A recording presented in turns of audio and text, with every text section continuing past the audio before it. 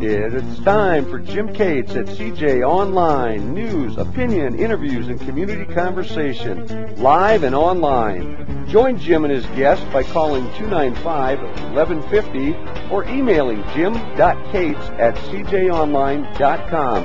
And now, from the Topeka Capital Journal and cjonline.com, here's the Dean of Talk Radio in Topeka, Jim Cates. Good morning, Topeka, and this could be an anything can happen day. I think we've got our sound problems corrected, and our apologies for Monday's sound, but I think everything is under control, so we appreciate you sticking with us. We did receive a little feedback, needless to say, after Monday's show, but I think everything is all well and good, other than the fact that we don't have a guest in here this morning. So Jim Gardner was our guest last Friday, and Jim was going to make every attempt because we were having some challenges in studio last Friday as well. And Jim did say that he was going to make every attempt to come in this morning between 8 and 8:30, so hopefully Jim's on his way. At 8:30, we have a former Topekan that has made good throughout the world, as a matter of fact. Her name is Lillian Singpeel, and she is a world-renowned, world-famous opera singer. Graduated from Topeka West High School. In fact, she graduated the same year as my daughter did. And she's going to be joining us, I think, by phone at 8:30. She was going to attempt to make it into Topeka today. If not, she will be joining us by phone around 8:30. So we're going to be talking about opera. She's going to be appearing, by the way, Sunday afternoon at the Topeka Public Library. She does still has family here in Topeka and comes back occasionally, and this is going to be a performance at the Topeka Public Library for somebody that is world famous. So if you're an opera fan, or if you know Lillian, you might want to take that in Sunday afternoon. Around 8:45 or so, Pam Wallstrom is going to be coming in, and we're going to be spending a few minutes talking about the Capper Foundation, a big fundraiser for the Capper Foundation. Tomorrow, some good friends of ours, Merlin and Teresa Strom, are having a garage sale. They had one about 6 months ago, raised in excess of $1,000 for the Capper Foundation. Well, they're having another one, and it is actually going to be at the Capper Foundation at 3500 West 10th. Anybody that wants to take whatever you might have for sale by the Capper Foundation, you can do so today, and they'll toss it on the tables in the Capper Auditorium, and that's going to be a huge garage sale tomorrow morning. So if you're a garage sale aficionado, this is one you don't want to miss. And I'm out garage selling about every Saturday morning. I'm always scrounging around looking for old records, the old 45s and LPs, so I'm going to be one of the first people through the door as well tomorrow morning at the Capper Foundation. We'll be talking about that around 8:45. And at 9, Lee Hartman is coming in, and Lee is the publisher and the editor of Topeka's other newspaper, entitled The Metro Voice. You remember the Metro News, of course, owned by Denise Hall. Well, the Metro News is now basically just a legal newspaper. If you're into legal notices, if you are a lawyer, possibly a realtor, certainly if you have a mortgage company, I'm sure you subscribe to the old Metro News. Well, this is the Metro Voice. And it's a local paper, local stories, with a Christian twist. It's a unique paper. It's been around for 5 years. And Lee Hartman's going to be joining me at 9 when we talk about the top stories of the week. And then, of course, Dave Jackson's coming in at 10 o'clock. And we'll be talking about lawn and garden tips, as we do virtually every Friday. So all that's coming up today on the show. Monday, we've got I know a Republican legislator coming in, Mike Burgess, possibly a Democrat as well, and we're going to be talking about the upcoming 2011 legislative session. We're going to be speculating on what's going to happen a week from Tuesday, Election Day, November the 2nd. It's going to be a big one in this state and obviously nationwide as well. So we're going to spend an hour talking about politics, and then at 9 o'clock, Jonathan Williams is coming in. Jonathan's been a regular guest off and on over the years on the show. He's out of D.C., and over the past several years, he's written an annual book entitled Rich States, Poor States. Fascinating read. It basically takes a look at our 50 states and compares our 50 states, where they stand on tax and spend issues, economic stability, economic future, policies that could stimulate or hinder the growth of the states. So it's going to be a great hour. It always is with Jonathan Williams. And again, he's not partisan one way or the other. We're just simply going to be looking at the economics. What works and what doesn't if you're trying to stimulate job growth, if you're trying to stimulate a state's economy. So, been a great guest in the past, and we'll get into where Kansas stands Monday morning on the show, and that's going to run between 9 and 10 or so. So all of that's coming up. Today, a lot to talk about. Tim Richards not going to be with us Monday. He's going to be taking a week's vacation, and Tim has spent so many Mondays in the studio while he was on vacation. This time, he's making a run for the border. He's headed to Texas next week, and he's going to be taking a look-see at the Texas Stadium. And Tim's quite a sports fan, as well as a musician and an accomplished reporter. Tim kind of does it all. He's a man for all seasons, believe you me. So he's not going to be with us Monday. So we're not going to have anybody really in to talk about City Hall and courthouse issues.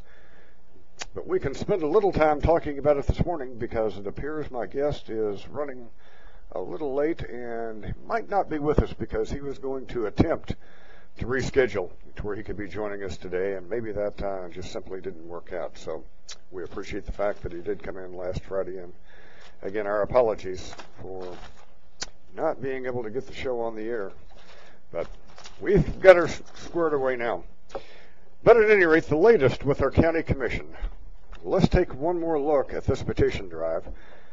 And again, for those of you that are regular listeners of the show, you're certainly aware of what I'm talking about. When our Shawnee County commissioners, our 3 commissioners, rather than reducing or controlling spending at the county level, what they chose to do to ensure there wasn't going to be a mill levy increase for county residents, they basically just took $2 million of money that normally was passed through the county into the city of Topeka. Well, this time they didn't pass the money through. They took the lazy approach and a very fiscally irresponsible approach with no attempt made to cut spending anywhere. They just kept $2 million of the city's money. And that way they could go out and brag about the fact that they didn't increase anybody's mill levy. Well, true. But they also didn't decrease government spending. In fact, they went on yet another wild spending spree. Well, as a result of this, needless to say, there were some city residents very upset by the fact that they were $2 million poorer because of the county refusing to give the city the $2 million they were entitled to. Bob Story, I ran into Bob Story, respected attorney here in Topeka. Ran into him Monday. And our former mayor, Joan Wagner, were the 2 individuals that basically formed a group, and they organized a petition drive to hopefully garner 1,700 signatures that would force a special election so the city could get their $2 million back from Shawnee County. Well, several problems with this. One, they were successful on their petition drive. Now the county has roughly 3 weeks to go to where they've got one of 2 options. A, they can simply ignore the whole thing, which basically will ensure the fact that we have a special election. Now, the problem with a special election, folks, is that we're talking about $2 million at play.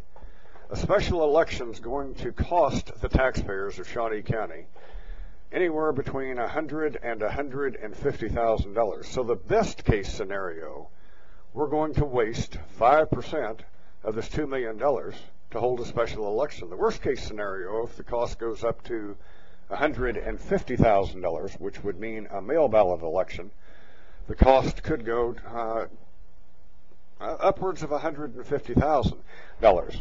So that means now we're talking about spending 7% of the money that we're arguing over. This money is absolutely going to be wasted.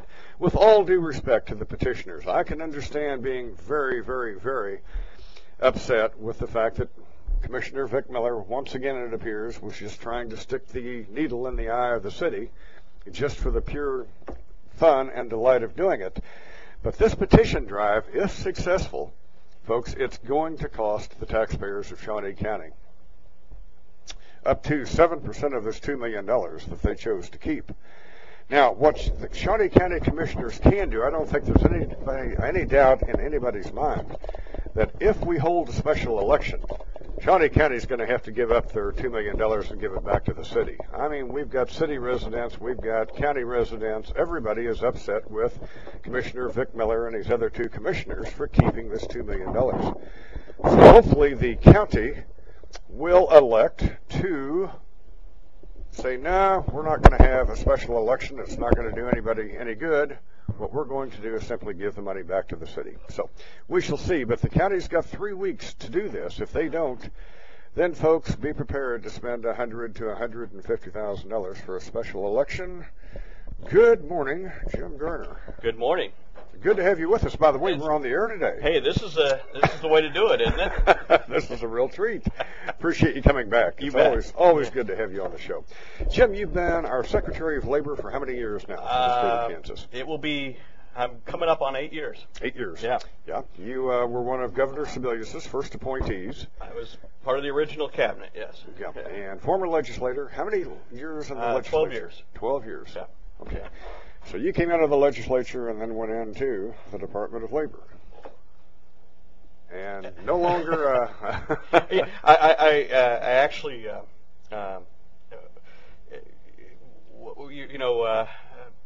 paybacks are painful.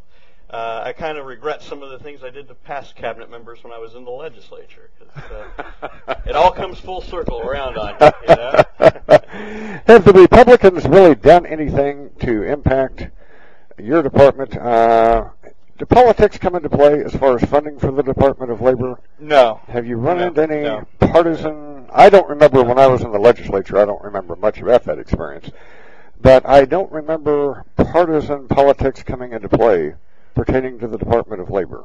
And I think it goes what you were alluding to is funding. The vast majority of the funding for the Department of Labor comes from federal funds. So our funding is primarily a grant from the U.S. Department of Labor to administer those programs. So there's not, the amount of state general fund money, state tax dollars that are in this agency is less than 1% of our overall funding budget. Well, how much time, Secretary Garner, do you have to spend under the dome during the legislative session testifying? A lot. I quit counting. The last legislative... Issues would be what? When you're called in to testify, why would we be calling Secretary of Labor Jim Gardner in to testify? Okay, I appeared last legislative session over 20 times before legislative committees, and it was primarily about the economy. The economy now is a big issue, so people want to know what's going on, what are the job numbers, what's the unemployment rate. And then the other big issue is unemployment benefits with big increase in demand for unemployment benefits as people were laid off over the last 2 years. That was a big issue. And then probably the biggest issue this last session was our unemployment insurance trust fund. We depleted the money in the trust fund. And that's never happened before. So that's just a reflection of how deep and long the recession was. So that became a big issue because that is funded. That's not federal funds that fund the trust fund. That's the trust fund is the money that pays unemployment benefits, and that is funded by taxes on employers. And so that's got to be going up, isn't it? Oh yes, yeah. It's like it's unemployment insurance. Word is insurance. So it's like any other insurance program. When there are a lot of claims, somebody's got to pay these. A hailstorm comes through town. Your car may not have got hit by hail, but a lot of your neighbors did. You're going to see an increase in the cost because of the insurance company has to pay out those benefits to cover that damage. Which same makes thing. sense. Same thing happens in unemployment. There's a huge payout because of increase in claims. We've got to replenish that fund, so everybody's going to feel an increase in unemployment taxes. Secretary Jim Garner, let's run through some basic figures if we could. A, how long can you draw unemployment now? I know where the feds have stepped in. Right. If I go on unemployment Monday, how long can I draw an unemployment check? Regular unemployment benefits. That's the Kansas program. It's 26 weeks. Yep. And as you mentioned, because of the recession back, it started in 2008. August of 2008, Congress started doing extended unemployment programs. There are now 3 tiers of benefits that a person could be eligible for. You have to qualify for each tier, though, and meet those qualifications. You could be in Kansas, up to a maximum of 86 weeks. 86 weeks. Okay. Now, once you hit that 26 weeks, Secretary Gardner, who administers the program? I've gone 26 weeks. I don't have a job. Is all of the money still routed through the Department of Labor? Absolutely. So it's kind of seamless. It goes. We enter into an agreement with the federal government to administer the program. They provide us the funds for those extended benefits, but we do the administration of determining eligibility and providing the funds. Now, benefits. The smallest check that you write and the largest check. The smallest check that we write is $108 a week. $108. That's the minimum. smallest. That's the minimum benefit amount. Okay. The maximum benefit amount is $425. $425. Now, who sets that amount? Secretary, do you set that amount, or is this set by the legislature every year? Where do we get these figures? It's set in statute. It's a percentage, and I'm blanking on what the percentage is, but there's just a preordained formula out there. It's a percentage of the average weekly wage in the state of Kansas for all workers, what the average weekly wage is, and then there's a percentage.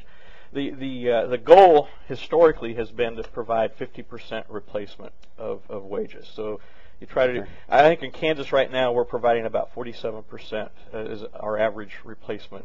What's the average check that you write? Average check is $312 right now. $312. That's what the average Kansan's drawing.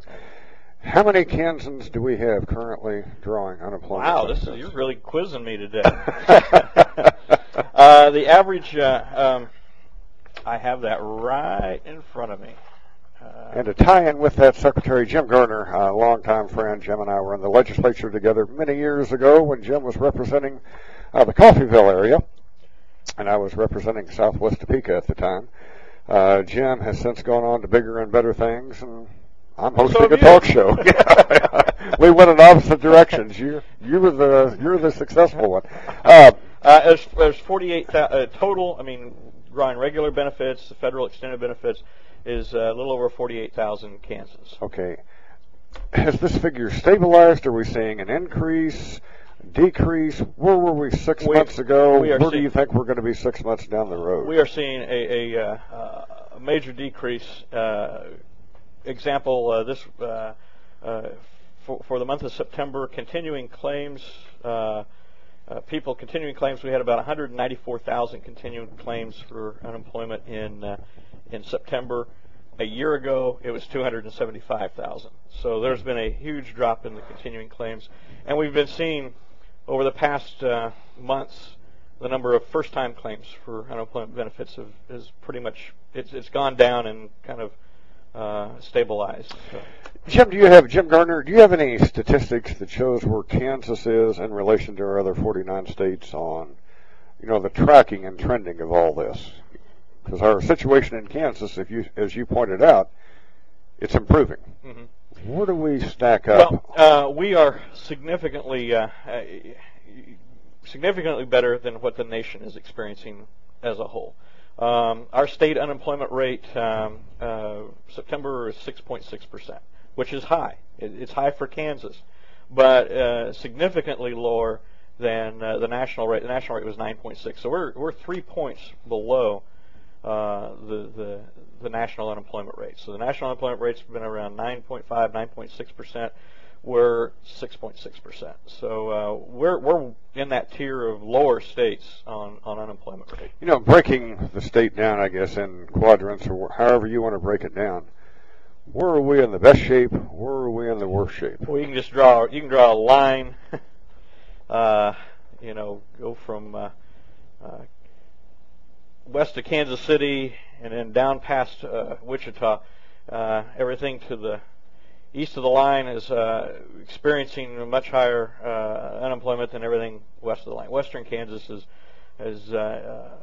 not experiencing the same economic downturn. So they're below the 6.6. Oh yeah, I mean there's counties out in western Kansas, 4% unemployment, and I mean there's counties out there that are seeking. You know, they got jobs they need to get filled. They're seeking folks to fill those. So it's primarily not surprising. I mean, it's the manufacturing sector was hit hard in the recession.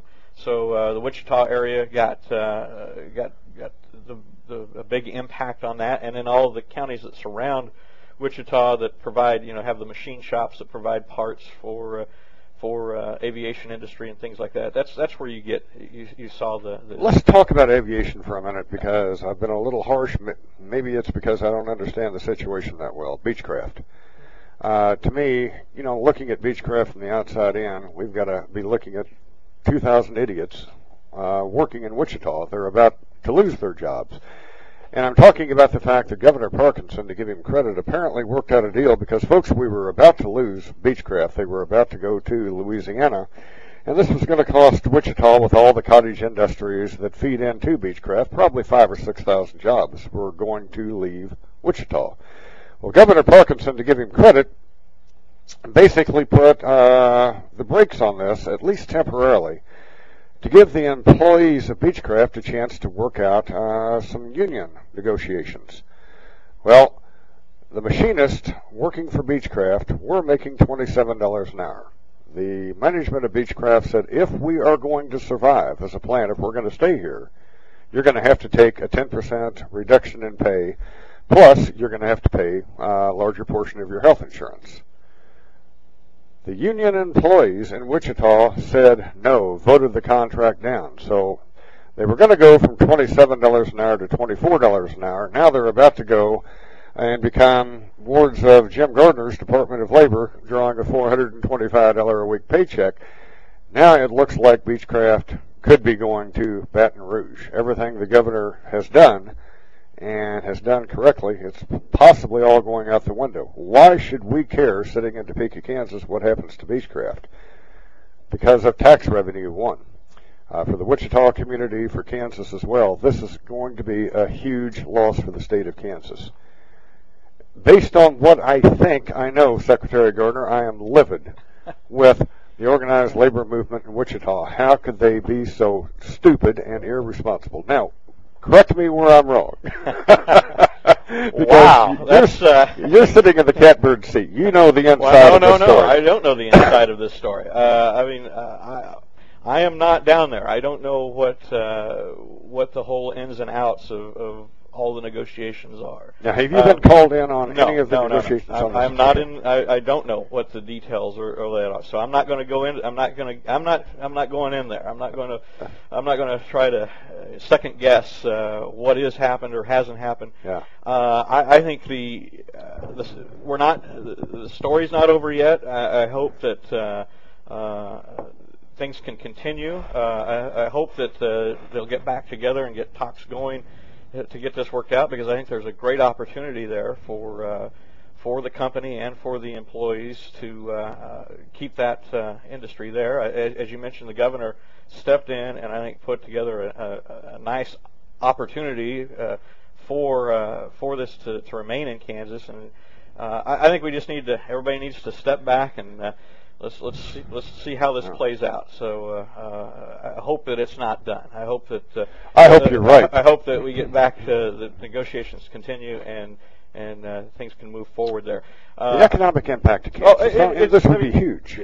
Aviation is critical. I mean, we have, over the past few years, we've done a lot of work and a lot of successful work at diversifying our economy in Kansas. With expansion into the bioscience arena, which is going to be big. I mean, the laboratory that's being built at Kansas State is going to be doing some great stuff to expand animal science research in this state. The efforts at KU to do the Cancer Research Institute, phenomenal type of spin-off companies that come out of that type of research. So they're dedicating the School of Pharmacy today at KU. I think there's been 17 new spin-off companies that have come out of the KU School of Pharmacy in recent time. Yeah, they developed these. KU has well, I'll get back to aviation in just a minute, but KU has I can't remember the statistic right now, but of the recent past, the number of new cancer treatment drugs that have been approved by the National Institute of Health, there's 5 or 6 of those have come from the University of Kansas. Big, major developments. And those end up being, then companies go off of that to develop these new treatment drugs, and it's we can't you can't discount that. Yeah. So those are some things. I mean, we're trying to diversify. Wind energy is another one that we're seeing lots of development in, and alternative energy with the Siemens plant coming into Hutchinson. That's going to bring 400 or 500 jobs there in the area of wind energy. So we're trying to diversify, and that's a good thing, so that we're not just only wholly dependent on aviation. But that being the case, that advanced manufacturing in Wichita and that aviation is critical. So we need to be protective of that aviation industry and encouraging it to remain in Kansas. So the impact on I mean, it's important to the state because it's not just a Wichita-based industry. It provides lots of jobs for the state as a whole because there's all these feeder industries, but it also provides a lot of revenue for the state. Income tax, sales tax, things like that makes a big impact on. So what happens in Wichita definitely impacts the rest of the state. It impacts the rest of the state. You mentioned Beach, but earlier there was the deal with Bombardier that major success there. In they have a new line. They're making a new line of aircraft. Their Learjet 85. They were looking across the country of where they were going to put that production line. Yep. They decided to put it in the Wichita area through some negotiations. Again, the governor was involved in getting them to make that commitment, and that's keeping thousands of jobs in Wichita and bringing more in. So that's. The news is, you're right, it's not all bad coming out of Wichita, but I just hope, organized labor leaders get their heads on straight, and the rank and file employees, because they're the ones ultimately that had this vote. And they can't be thinking clearly, because there's no doubt about the fact if this contract isn't settled, Beechcraft's gone. I think we're all in agreement with that. They're gone. They're headed to Baton Rouge if this thing isn't straightened out. I'm not willing to make that concession. I just hope we get this thing squared away because this is a biggie. Yeah. Now, Jim Gardner, everything's coming up roses as far as Kansas is concerned. Looking through your crystal ball, we're trending downward as far as unemployment claims. I don't want to be Pollyannish and say everything's coming up roses. No, I mean we have, but things are much better than where we were sitting a year ago at this time. I think we've gotten through the worst of this recession, and we've plateaued, we've bottomed out I was getting so tired of every month the job releases the numbers we did every month was another drop, another decrease. Mm-hmm. We've now had 3 months of where our reports have shown over the year increases in numbers. So they're not big, they're not huge, but they're moving the right direction. That all being said, we have a long ways to go to get back to that level of employment and that we enjoyed prior to the recession. So we got a lot of work ahead of us, and we need to create a lot of jobs. But we are finally now moving in the right direction. Well, that's good news. And Jim, you serve at the pleasure of the governor.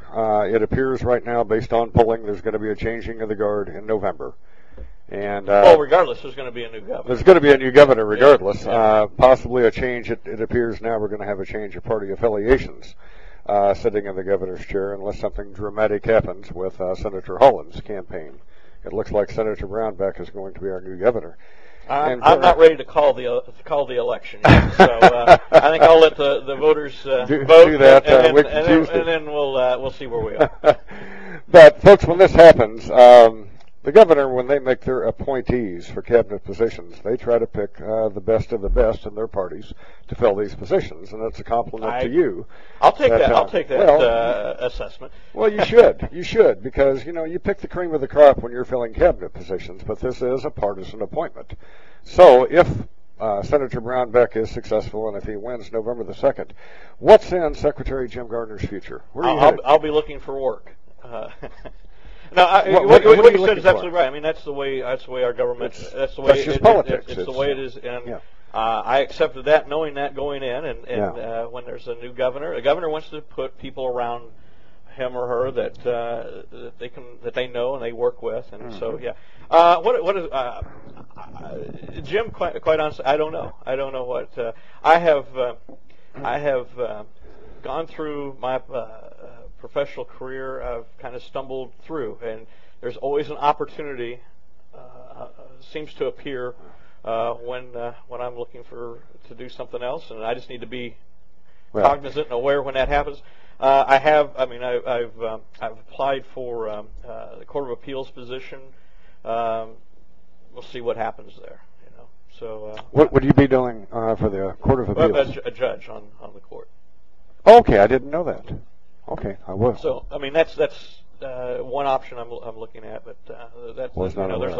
there's a review panel that reviews those and decides who they're going to put forward.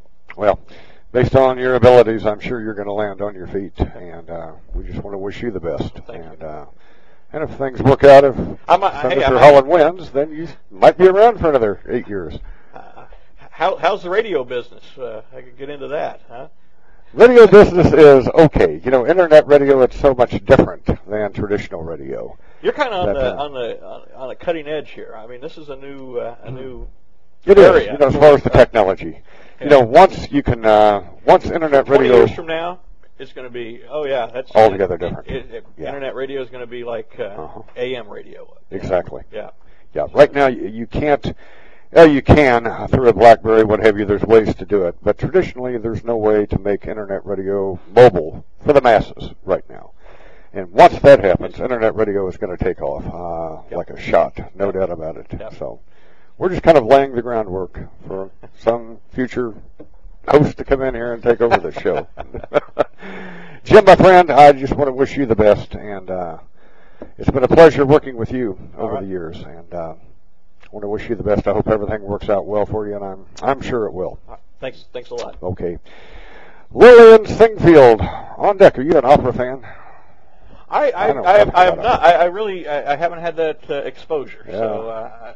Well, this is a Topeka gal that's made good. She's now world known as an opera singer, coming back to town, and she's going to be joining me by phone. She graduated from Topeka West with my daughter years ago, so we're going to have her joining us by phone. She's coming back to Topeka Sunday. Excellent. Last time I was at an opera was when I was in grade school, I think. Oh, wow. So it's been a while. That's good that those people go off and do well, and then they want to come back. And we've had our successes in Topeka. Yeah. Yes, we have. Yes, we have. Okay, folks, stay tuned. More to come. I'm Jim Cates. Jackson's Greenhouse, your plant shopping center. Let Jackson put a big smile on your home. Landscape planning and design, we listen and we take the time. We're professionals and we're out to make it known. We're your plant shopping center all the way. Jackson's Greenhouse has what you need today. Residential or commercial, we're at your service. Landscape to lawn supplies that you like best. From roses, flowers, shrubs, and trees to everything your garden needs, Jackson says just come in, be our guest. Jackson's Greenhouse, your lawn and garden place. We're your plant shopping center all the way. At Jackson's Greenhouse, we're out to make your day.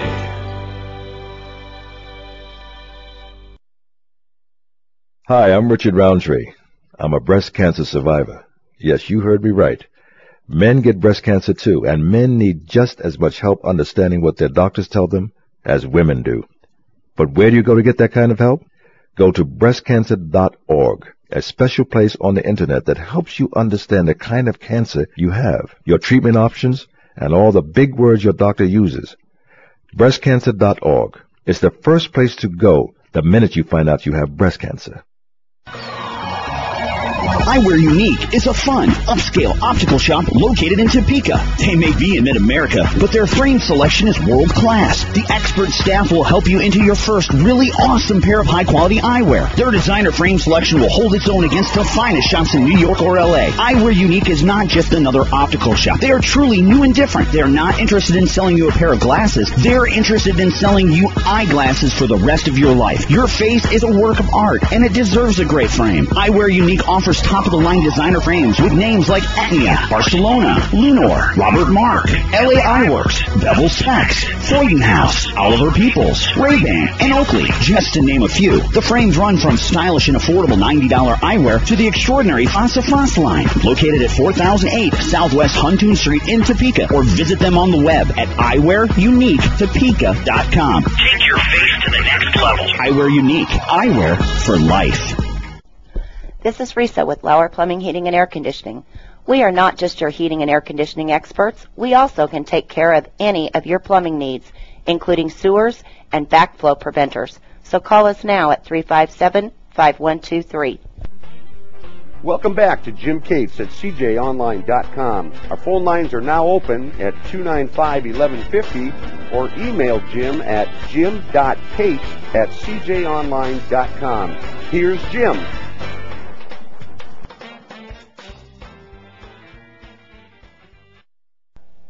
Okay, folks, we're back. Good morning. Hello. Good morning. Okay, folks, my apologies. I know that for those of you that are regular listeners of the show, this has to be very, very, very, very, very frustrating. To you, it's certainly frustrating to me. We appear to be unable to get our guest on the show.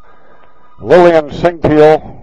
She was scheduled to be with us this morning. It certainly isn't her fault, and for some reason we just are unable to catch her voice. But for those of you that knew Lillian when she lived in Topeka, she's a former Topeka West student, Topeka West High graduate, KU grad, and has certainly gone on to bigger and better things, is that she now is known throughout the world as one of our leading opera singers in the world. Well, she's coming back to Topeka, and she's going to be performing at the Topeka Public Library, and that's going to be Sunday afternoon at 2:30.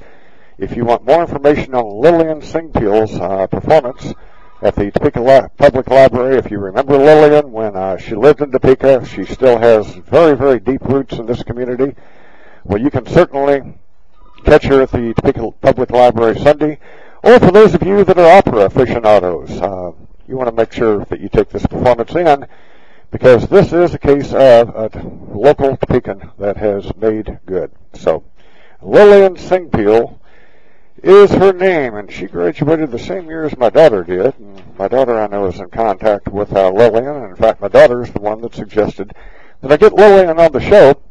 Sorry that it didn't work out, because we are having equipment difficulties. I just spoke to Lillian off the air and let her know that we were experiencing some difficulties with our equipment. So it certainly isn't a case of Lillian not attempting to make the appearance. It's just simply a case that we're having equipment challenges. But Lillian Singpeel, so please take this performance in Sunday afternoon to catch us. Hi, I'm actually here, Jim. Okay, now we've got you. We just did some minor adjustments. All right, Lillian, good to have you with us. Good to be here. Hi, how are you? We are frustrated. We've had some challenges over the past couple of weeks with our equipment, and I think we've got everything pretty much under control. So I was just giving our listeners a rundown on who you are and your accomplishments, and my gosh, there are many. You've done very, very well since leaving Topeka.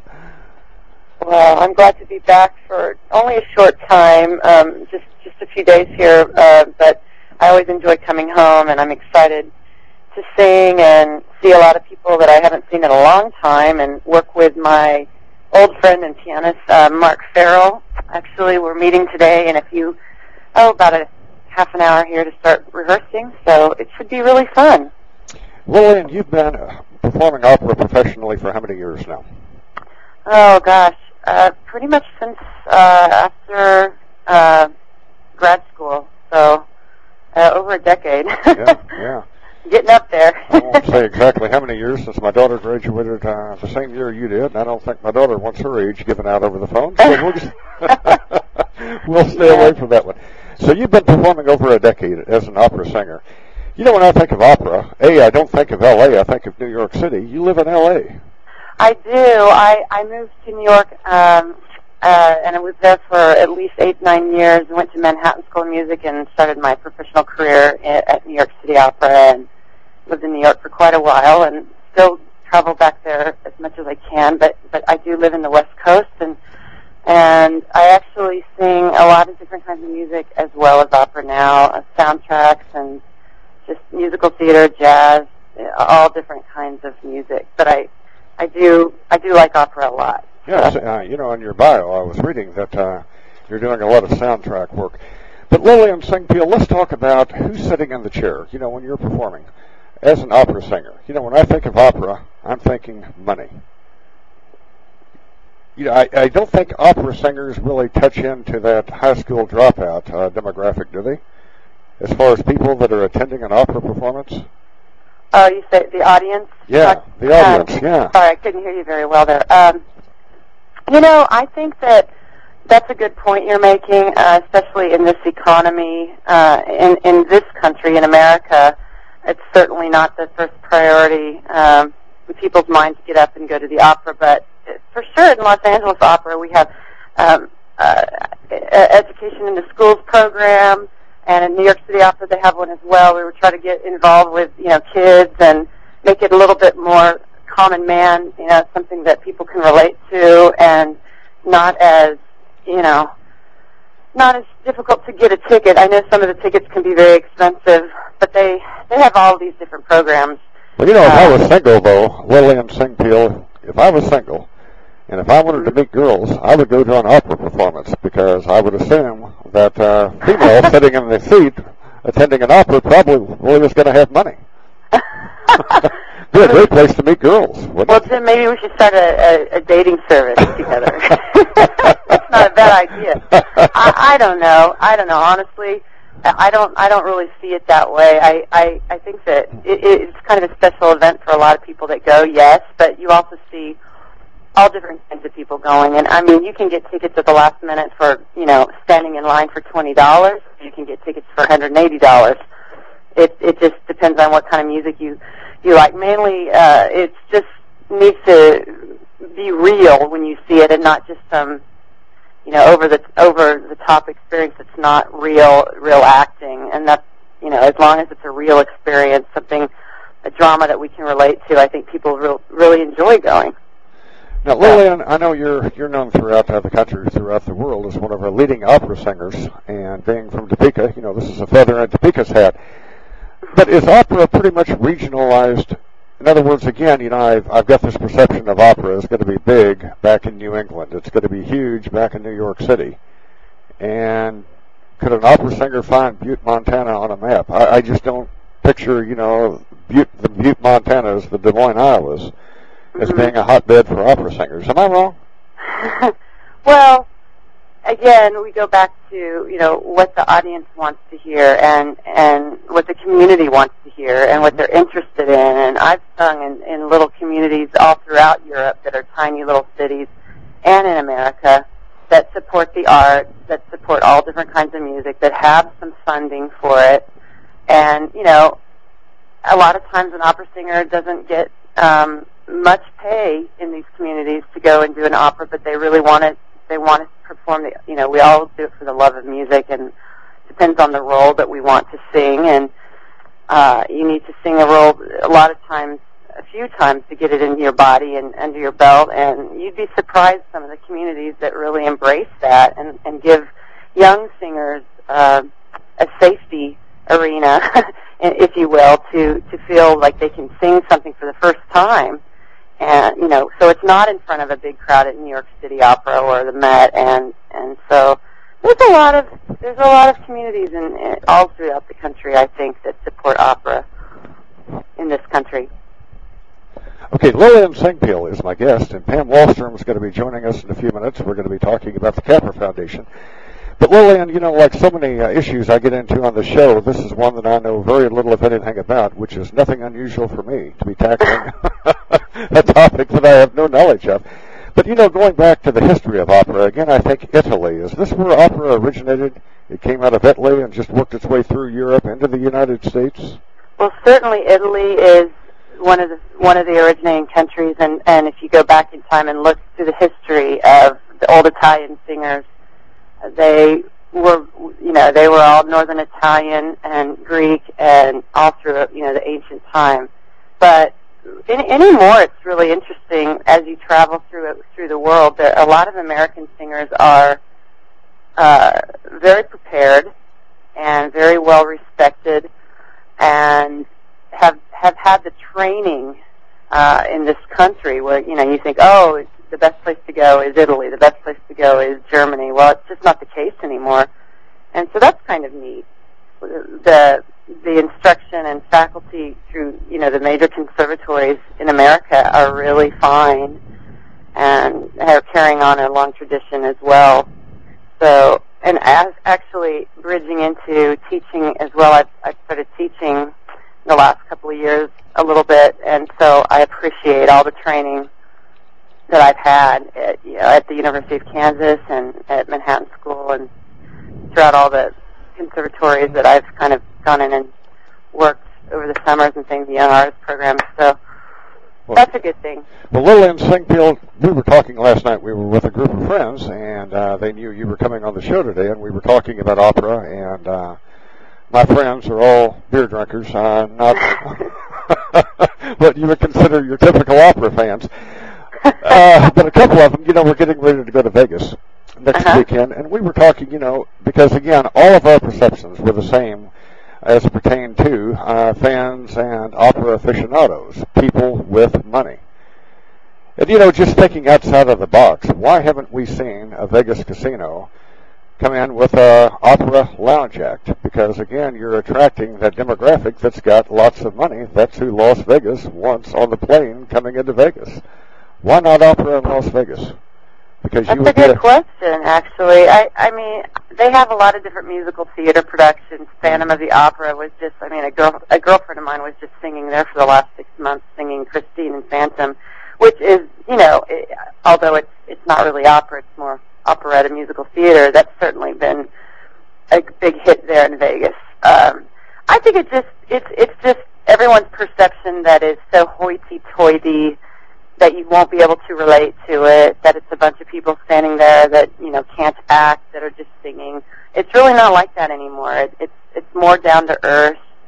The subjects are everyday, subjects in life that we all can relate to, and it's a lot more accessible. It's just, I think it's a little bit of a hidden secret, maybe. I'm not sure.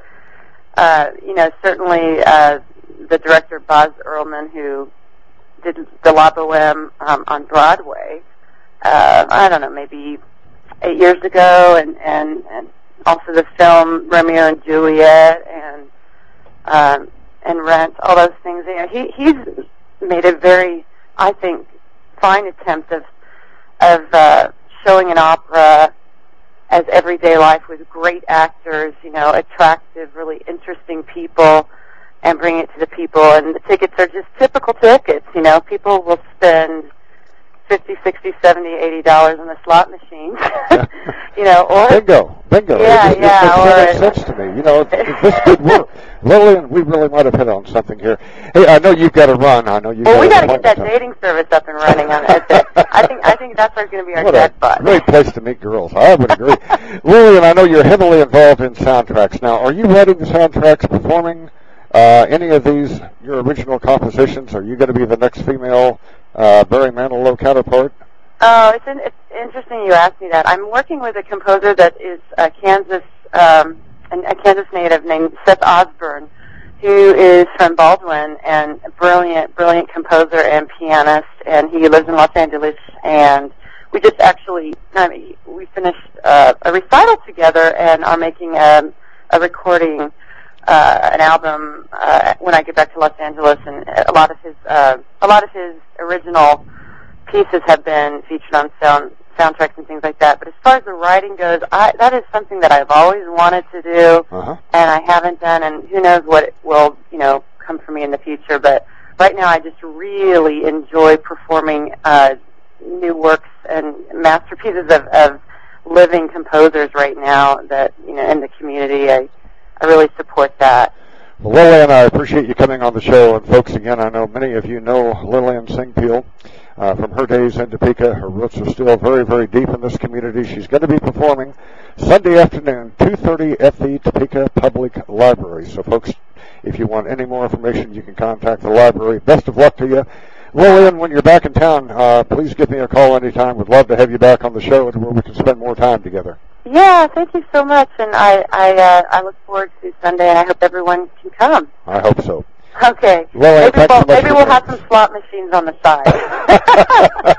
Wonderful idea. Best of luck to you. Take care. Lillian Singh-Peel. Okay, joining us for a few minutes, Pam Wallstrom. Earl Glenn just walked in. We're going to be talking about the top stories of the week in a few minutes. Good morning, Pam Wallstrom. Good morning, Jim Cates. Let me get you turned up. Let's try that now. Good morning, Jim.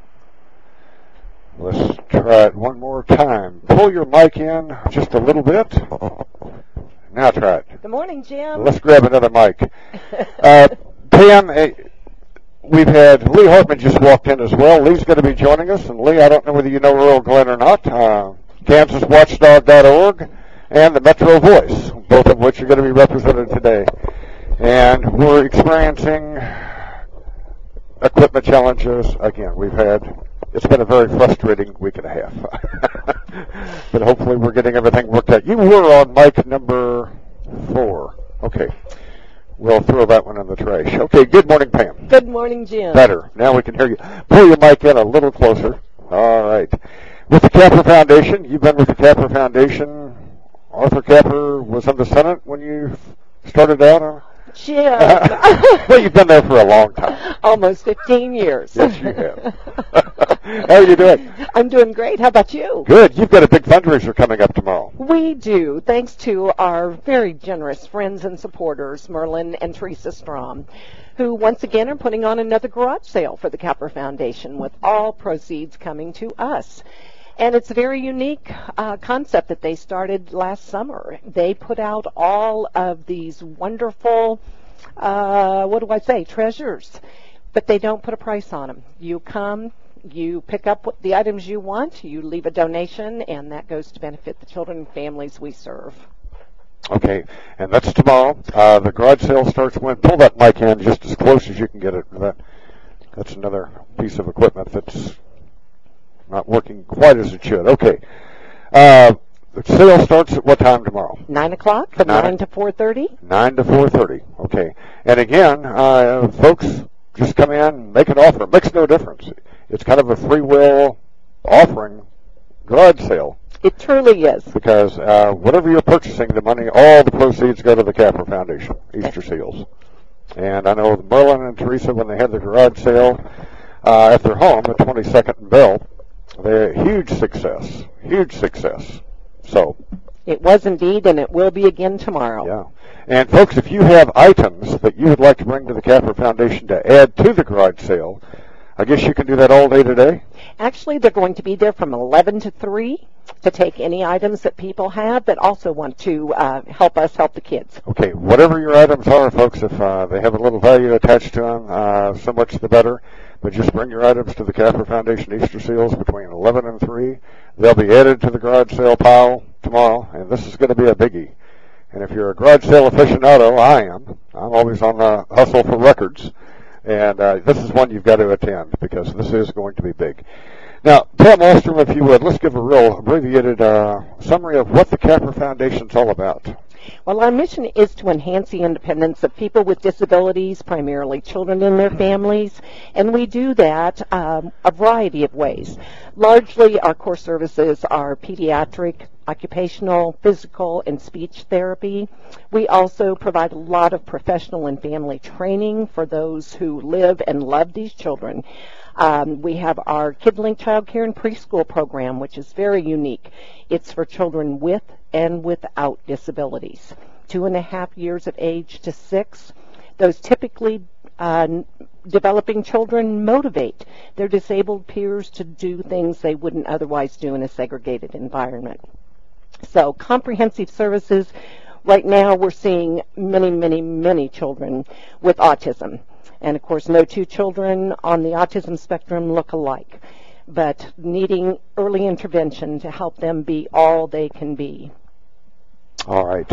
And folks, if you want more information on the Capper Foundation, 272-4060. That's it. Okay, 3500 Southwest 10th. Anytime a group wants to come by, you'd be delighted to give a group a tour of all the good things you do at the Capper Foundation. Absolutely. And folks, tomorrow, if you have a chance, this garage sale is actually going to be at the Capper Foundation, 10th and New Orleans, half a dozen blocks east of Gage, 3500 West 10th. And again, the time for the garage sale? 9 to 4:30. 9 to 4:30. And folks, you got to check this one out because there's going to be a little bit of everything there. There is. Yeah. I think we donated 500 books if you're a reader. In fact, a lot of the books that we donated, folks, these are books of former guests that have been on the show. So if you had a particular guest that has authored a book, if you enjoyed the book, possibly that book's going to be at the Capper Foundation tomorrow for sale. So check it out. Absolutely. Pam, we appreciate you coming by, my dear. Thank you so much, Jim, for having us. Pam Wallstrom, Capper Foundation. Check it out tomorrow. We've got Lee Hartman. We've got Earl Glenn on deck to talk about the top Jackson's stories. Greenhouse, your plant shopping center. Let Jackson put a big smile on your home. Landscape planning and design, we listen and we take the time. We're professionals and we're out to make it known. We're your plant shopping center all the way. Jackson's Greenhouse has what you need today. Residential or commercial, we're at your service. Landscape to lawn supplies that you like best.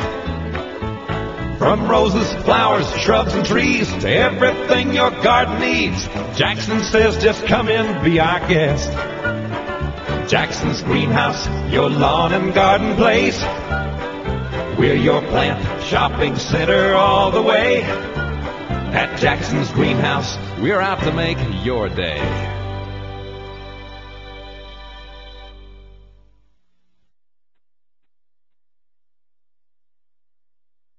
Hi, I'm Richard Roundtree. I'm a breast cancer survivor. Yes, you heard me right. Men get breast cancer too, and men need just as much help understanding what their doctors tell them as women do. But where do you go to get that kind of help? Go to breastcancer.org, a special place on the internet that helps you understand the kind of cancer you have, your treatment options, and all the big words your doctor uses. Breastcancer.org is the first place to go the minute you find out you have breast cancer. Eyewear Unique is a fun, upscale optical shop located in Topeka. They may be in mid-America, but their frame selection is world-class. The expert staff will help you into your first really awesome pair of high-quality eyewear. Their designer frame selection will hold its own against the finest shops in New York or L.A. Eyewear Unique is not just another optical shop. They are truly new and different. They're not interested in selling you a pair of glasses. They're interested in selling you eyeglasses for the rest of your life. Your face is a work of art, and it deserves a great frame. Eyewear Unique offers top-of-the-line designer frames with names like Etnia, Barcelona, Lunor, Robert Mark, LA Eyeworks, Bevel Specs, Freudenhaus, Oliver Peoples, Ray-Ban, and Oakley, just to name a few. The frames run from stylish and affordable $90 eyewear to the extraordinary Fassa Frost line, located at 4008 Southwest Huntoon Street in Topeka, or visit them on the web at eyewearuniquetopeka.com. Take your face to the next level. Eyewear Unique, eyewear for life. This is Risa with Lauer Plumbing, Heating, and Air Conditioning. We are not just your heating and air conditioning experts. We also can take care of any of your plumbing needs, including sewers and backflow preventers. So call us now at 357-5123. Welcome back to Jim Cates at cjonline.com. Our phone lines are now open at 295-1150 or email Jim at jim.cate@cjonline.com. Here's Jim. Okay, we need to work in a couple of spots for some friends of mine. One's the Downtown Antique and Collectibles Mall. We were just talking about garage sales. And again, there's going to be electrical supplies, plumbing supplies, everything at the Capper Foundation's garage sale. Tomorrow morning you want to check it out. But folks, if you're thinking about having a garage sale, maybe you don't have quite that many items to really have a good sale, but you've got a few items that are actually worth $25, $50 maybe, if you're lucky, and if you could sell them at a garage sale, well, let me make your day a little bit easier, because you can take these items to the Downtown Antique and Collectibles Mall at 5th and Harrison. It sits just one block east of Topeka Boulevard. And folks, they're open 7 days a week. What they'll do, they'll take your unwanted items, they'll place them in their store on consignment. When your item sells, they send you a check. So this is the lazy man's way, or lazy person's way of having a garage sale. Let them do the work. All you've got to do is just wait for the mailman to come. And if you're looking for antiques, if you're looking for garage sale items, whatever it may be, 3 floors of antiques and collectibles and garage sale items at 5th and Harrison, Downtown Antique and Collectibles Mall. They're open at 11 o'clock, 7 days a week. Lee Hartman, have you been to the Downtown Antique and Collectibles Mall? I've been there, not recently, but yeah. A little bit of everything in there. Yeah. I mean, you name it, they've got it. Just good supply of antique furniture now. Bell collections, knife collections. You know, if you're collecting something, you can probably find it. Yeah, Downtown Antique. You could probably find something you didn't know you needed. Absolutely, which I do often when I'm out garage selling. Hey, this hour is also brought to you, folks, by the Golden Corral. And they are now into their holiday fair. They're open 7 days a week for lunch and dinner. And last month they were offering shrimp. All you can eat, prepared 10 different ways. But now they're getting into the holiday fair as well. So they've added ham, they've added turkey, you know, the dressing and the cranberry sauce, the whole 9 yards to their menu.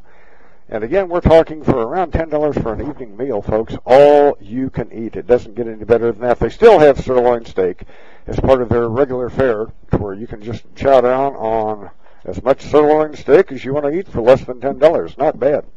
And that's at 16th and Wanamaker. And once again, the Golden Corral was named as one of the best buffets you are going to find anywhere in Northeast Kansas as a result of your votes in the most recent Best of Topeka contest. Now, a formal welcome again to Earl Glenn. Good morning, Jim. Good to have you back with us. It's always fun to have you with us. And can you represent, I can hear you. Yeah, we're getting sound out of that. Sound in my ears isn't what it usually is, but that's okay. Okay, now, you're on which mic? That's number 2. I don't have my glasses on. It says 4. All right, now 4. All right, you want it to go up? There we go. That's a little better. Yeah. All right. I can hear myself. KansasWatchdog.org. Yep. And folks, you've got to check it out. And you can subscribe to KansasWatchdog.org. Doesn't cost you one thin dime to do so. We're online and free. Yes, you are. Yes, you are. I am a subscriber. I love the price. And I love the quality of reporting, too. Thank you. Good morning, Lee Hartman. Morning. Lee, it's been quite a while since you've been with us. It has. You are the editor and publisher of the Metro Voice, a paper that's been around now for 5 years. That's right. Right. And, in fact, reading it this week, you've got one of the former reporters that used to work for the Metro News with you now, Peggy Mooney. That's right. And Peggy's son that used to have a sports column in the old Metro News is now selling ads for the Metro Voice. And he also writes his Cheap Seats sports column for us. That was a good column. Yeah. Earl, Lee, I'm going to have you pull that mic in just as close as you can get it. That baby is just not a very good one. Okay, there's a little bit of everything, folks, in the Metro Voice. It's, again, another publication here in Topeka. Comes out on a monthly basis. And it's local news and events with several national columnists as well. Chuck Colson, I know, has a column in the Metro Voice. Right. And we all remember the story about Chuck Colson, and you've got several other nationally known columnists. But it basically is the news with a Christian twist. Yeah, from a Christian viewpoint. It's a little bit more of a Judeo-Christian viewpoint to the news, yes. We kind of look at it as what a community newspaper used to be maybe back in the early days of the country, before everything got so secular and separated faith from everything else. So we do like to have a mix of local news and events with the regional and national stories as well. And I know you somewhat cover the political scene. Right. Upon occasion. Your October issue's out. So there was no formal endorsements in the Metro Voice. Right. We don't normally endorse candidates. Okay. Well, we'll be talking about that today. We'll be getting Lee Hartman's opinion, not the Metro Voice's opinion, on several races. But an issue that possibly I've got a good idea, I think, where the Metro Voice and probably where KansasWatchdog.org would come down on this editorially. We're talking about an issue that's going to be on the California ballot, and this is the legalization of marijuana. I'll tell you, California has one thing that we don't have in Kansas, and I wish we did, and that is the power of initiative to where the voters can go out and circulate a petition to have something placed on the ballot. Well, that's how this issue got placed on the California ballot, was a group of citizens went out and garnered enough signatures to have the issue on whether we should legalize marijuana placed on the ballot. Now, again, I'm a huge fan of the power of initiative. Well, let's get into initiative first. Missouri has that too. Yes. In fact, roughly 25 states do have it, roughly 25 states don't. And no legislative body over the past 60 years has given the power of initiative to the voters. The states that had initiative 60 years ago hasn't changed one iota. Not very many legislators want to give that power back to the voters. And such a shame. This was an issue that was hotly debated back when I was in the legislature. Joan Finney, and Joan and I got to be, we were on the same page on several issues, term limits and especially the power of initiative. And that's the last time anybody has made a serious run trying to return the power to the voters. So, how do you feel about it? Let's start off with you, Earl Glenn. The issue of initiative, how do you feel about it? Well, having been from Kansas my whole life, I really didn't know much about it, but I got assigned to go to Jeff City on May 2nd this year when the initiatives were due in Jeff City, so my job was to report on those.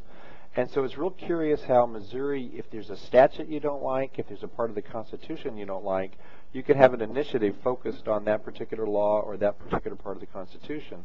The only difference is the number of signatures you have to get it on the ballot. And so Missouri has at least 3 initiatives on the ballot this year. One of them has to do with this.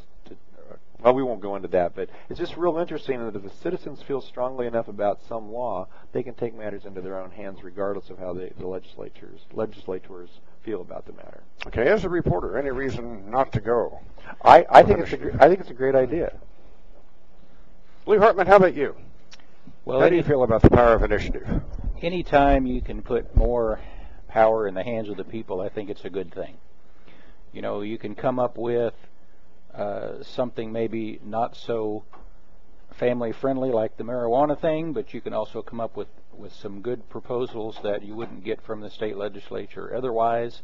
So in the end, it's still in the hands of the people whether they voted in or not. So yeah, anytime you can get more power in the hands of the people, it's good. And like you said, the legislatures, they don't want to give up any power. Nobody wants to give up power. So, well, it was interesting as could be when we really took a long, hard look at this back when Governor Finney was our governor, because she was this was one of the keystones of her campaign when she ran for governor, was if elected, I'm going to do everything in my power to return the power to the voters, and that being initiative. Well, she was unsuccessful, but the idea was a good one. But if you really take a look at the issue of initiative, we've got, I say, 25 states. That's a rough count, folks. It's roughly 50-50. But you'll find everything known to man as far as the way that states deal with the power of initiative. In other words, California, I don't think they have limited the number of issues that can be placed on the ballot. I don't think they've ever done that. No limit. Unlimited. So California, you might have a dozen or so more issues on the ballot in California, which kind of clogs up the whole process. A lot can be lost as far as what California has done with the power of initiative. At the other end of the spectrum, you have the state of Nevada. And the way that the state of Nevada handles initiative is that if you garner enough signatures from the voters in Nevada and issues placed on the ballot, if the voters approve that issue, whatever the issue is, that issue will go back on the ballot 2 years later. If the voters approve it for the second time, then it becomes law. So they really have some real safeguards. It's a pretty difficult process, then. Very difficult process, but again, some checks and balances built into the system to where you get away from the emotionalism of a vote. you really get down to how is this going to impact our state, to where you get more of a logical thought process possibly if you're voting on it for 2 successive elections. Well, the And whole you probably have really thought this thing through logically. The emotionalism pretty much is gone. That's a good idea. Yeah, I thought so too. And Kansas, when we proposed our initiative law, you had to have, I think, 3% of signatures from the electorate from each one of our 4 congressional districts. So you couldn't go to Johnson County and work for a weekend on getting enough signatures to place an issue on the ballot. You also had to go out to western Kansas. You also had to go to the Wichita area. You also had to come into Topeka to make sure that all 4 regions of the state were going to be represented on an issue that's placed on the ballot. But Missouri right now, they require a majority of their congressional districts. So they have 9 congressional districts, so they have to have a certain number of signatures from at least 5 of the congressional districts. Yeah, which is a responsible way to handle it.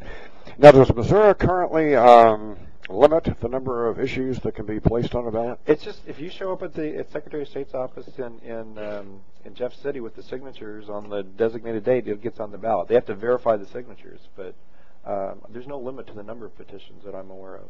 Okay. I think the chances of getting initiative passed in Kansas again is when pigs fly, because we haven't had any movement on this issue whatsoever over the past 60 years. I can't remember the last state that actually returned some of the power back to the voters, but it goes back 60 plus years ago. So There's always a next time or a first time. I'm always optimistic because I know Chris Kobach has proposed this recently, and given the current political climate with the Tea Parties and all of that, maybe people are more in a mood to do something like that. Mm-hmm. It's more receptive than other times, you're saying. Yeah. You know, if we're going to be successful on, returning this power to the voters, does the term initiative bother you? How many voters understand when you say, gee, we need to give Kansans the right of initiative? What would that mean to the rank and file voter? Anything? I don't think. Is there any understanding of what initiative would mean to the average person walking down Kansas Avenue? Would they know what you were talking about? I don't think so, because I've lived in the Kansas City area now for a little over 20 years, and I've heard Missouri reports for 20 years, and I've heard the initiatives, but I just didn't pay attention to it because it didn't affect my life. So I just doubt that the average Kansan's even heard of it once you get outside the Kansas City area. So it's something that they need to be educated about, perhaps. Yeah, the man and woman on the street, which Sean Hannity used to do years ago, when 6 out of 10 Americans couldn't identify their vice president. It gives you pause. But if you were to go on Kansas Avenue on downtown Topeka today and just ask that person walking down the street to basically, what does the power of initiative mean? How many voters could really define the term? 1 out of 10? Yeah, I'd say 90% wouldn't know what it was or whether we already had it or not. Yeah. But I think many would think it's a good idea once you explained it to them. Once you explained it to them. But again, if it's going to resonate with the voters, you have to come up with that catchprise. Yeah. And with the word initiative, I'm not sure it's ever going to work. It's too complicated. Yeah. To process the whole thing. So I don't know what we would come up with in place of initiative. Just that little catchphrase that's going to capture the voters' attention. Maybe it takes a particular issue that needs to be on an initiative, and so you use that issue to sell the whole process too. Mm-hmm. Mm-hmm. Which Joan Finney attempted to use. That seems like that might be the way to educate people. And for a short period of time, we really had some interest in getting initiative passed in Kansas, but those days are gone. Term limits, same thing. That's the reason we don't have term limits on the national level, is because of initiative got in the way of that. And when I left the legislature many years ago, for 4 years I chaired a term limits movement. I was the Kansas chairman for a national term limits movement. Well, what happened? The Supreme Court, one of the few right things they've ever done over the past 50 years, but they made a correct decision on this. They struck down term limits on a federal level.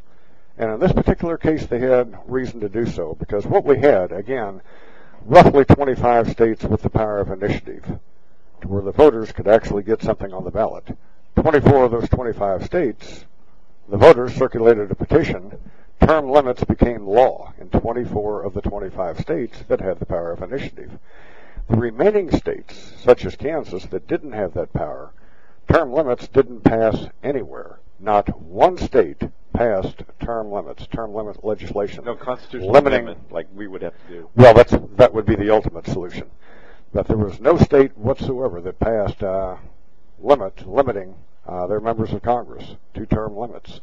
So the Supreme Court basically said we're penalizing California, which did pass it, and favoring states like Kansas, which wasn't going to pass anything dealing with term limits. And 25 states were being penalized in favor of the other 25 that weren't, in terms of committee chairmanships, the whole 9 yards.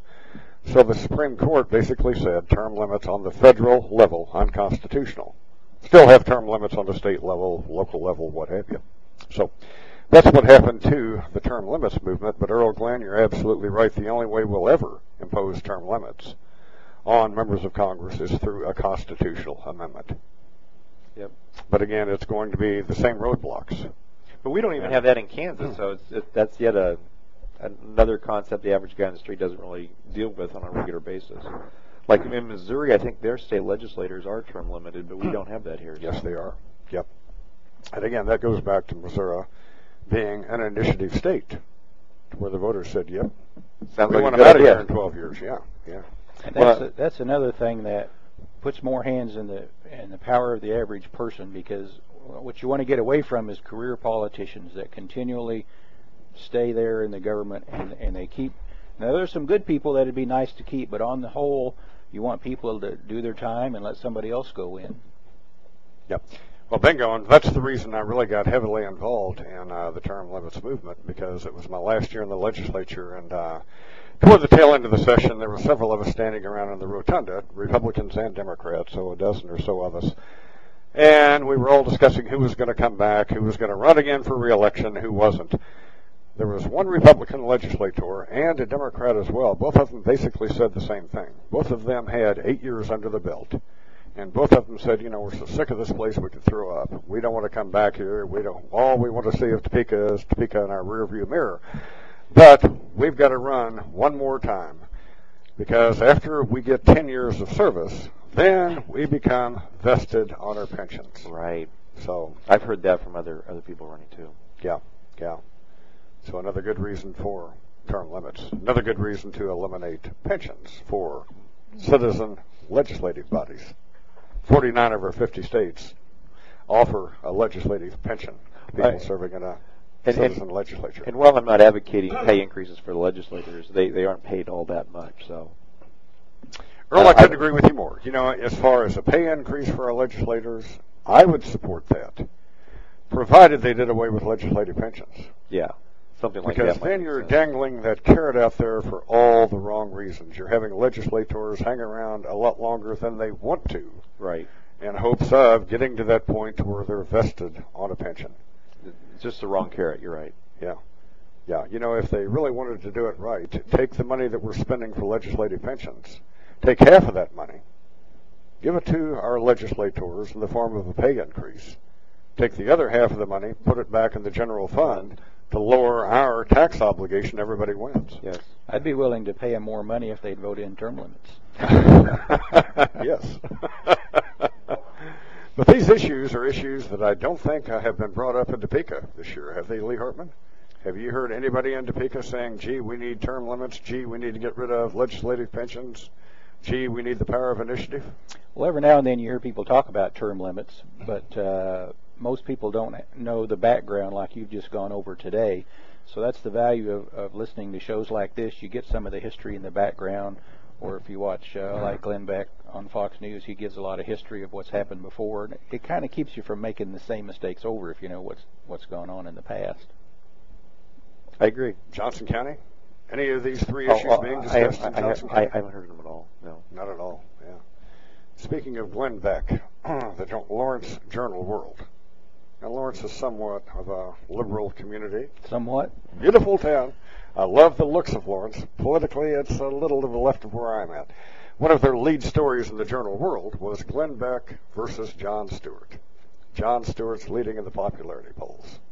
Well, is that surprising in Douglas County, though?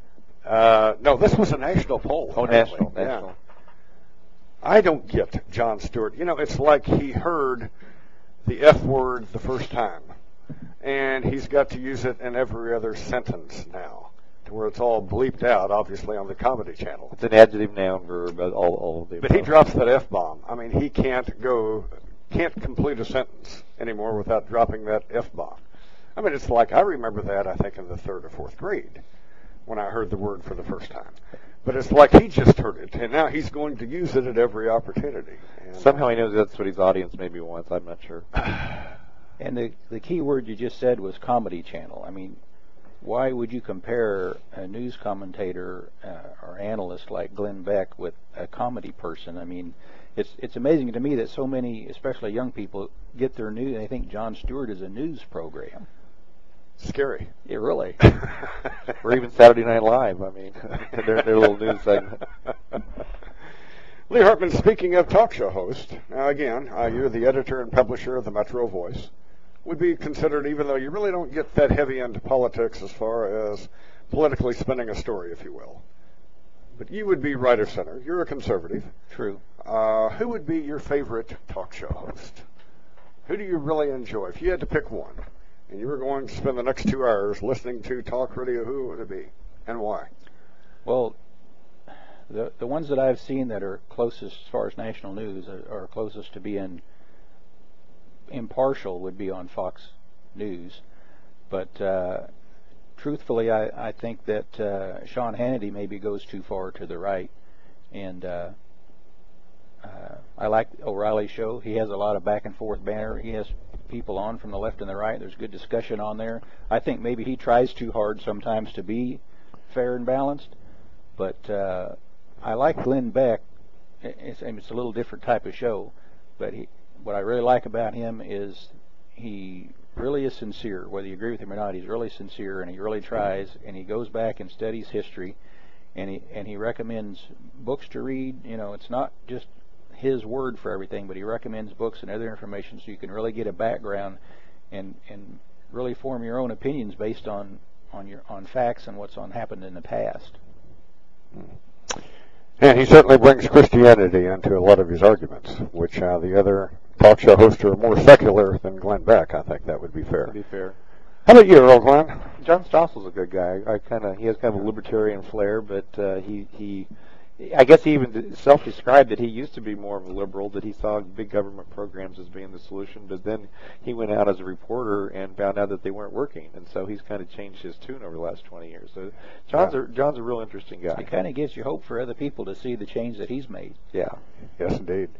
Anybody carrying Lou Dobbs in the Kansas City market? Because again, Earl Glenn, you cover Kansas stories, but you live in Johnson County. I have not watched Lou that much. I mean, I guess I just don't know. Well, he's got a nationally syndicated radio show on. Of course, nobody in Topeka is carrying Lou Dobbs. Not on radio that I'm aware of. Yeah. Because I really enjoyed Lou Dobbs, of course. Some of the issues he was talking about a couple of years ago. The illegal immigration issue was one of the cornerstones of Lou Dobbs' TV show. Well, he was kind of a lone wolf on CNN at the time. So yes, he was. Yeah, I was surprised to see CNN dump Lou Dobbs. Other than they're trying to become the centrist news organization, if you will. You've got MSNBC to the left, Fox to the right, and CNN with Lou Dobbs on, because Lou was more from a populist view, I think, than a right of center, I suppose, on several issues, but strong opinions. And CNN appears to be getting somewhat away from that, I suppose. Well, I'm always supposed to be news and analysis. I'm not supposed to dabble too much in opinions either, Jimmy. So. Well, Anderson Cooper, I think, probably would be one of the more objective reporters on TV. I watch Anderson Cooper 360, depending on who Greta's got on Fox. Greta's she's fair. CNN really needed Dobbs, though, to kind of balance out some of the more liberals that they have on there. So getting rid of him didn't really help them get more centrist to me. There's no balance here. Yeah, Larry King, I thought he was supposed to retire.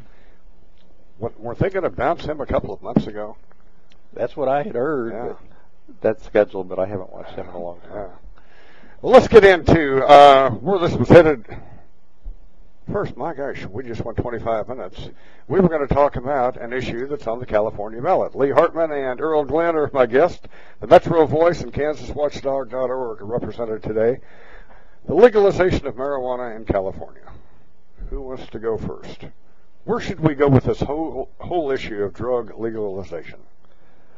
Well, it's a tricky balance because we libertarian and everybody, they want that personal freedom. They don't want the government telling them what to do. On the other hand, it can cause family problems, social problems. So it's definitely a tricky balance that we've got to look at. I fear in California, isn't there a conflict between state and federal law? Didn't the federal people say they were still going to enforce federal laws even if California passed it? So that's kind of an interesting curiosity all by itself. Yes, it is. Well, I don't want to judge people that have other needs that I don't have, and there's a lot of people that say marijuana has medicinal value. People said that about alcohol too, but on the whole, alcohol or marijuana, I mean, it's just not a family-friendly thing, and if it's not good for the family, why do we want to make it more available? And the way they've made it available so far in this country is a sham. I mean, anybody can get it, although they say it takes a doctor's prescription and all that, and it's just kind of a joke the way they've made it available so far.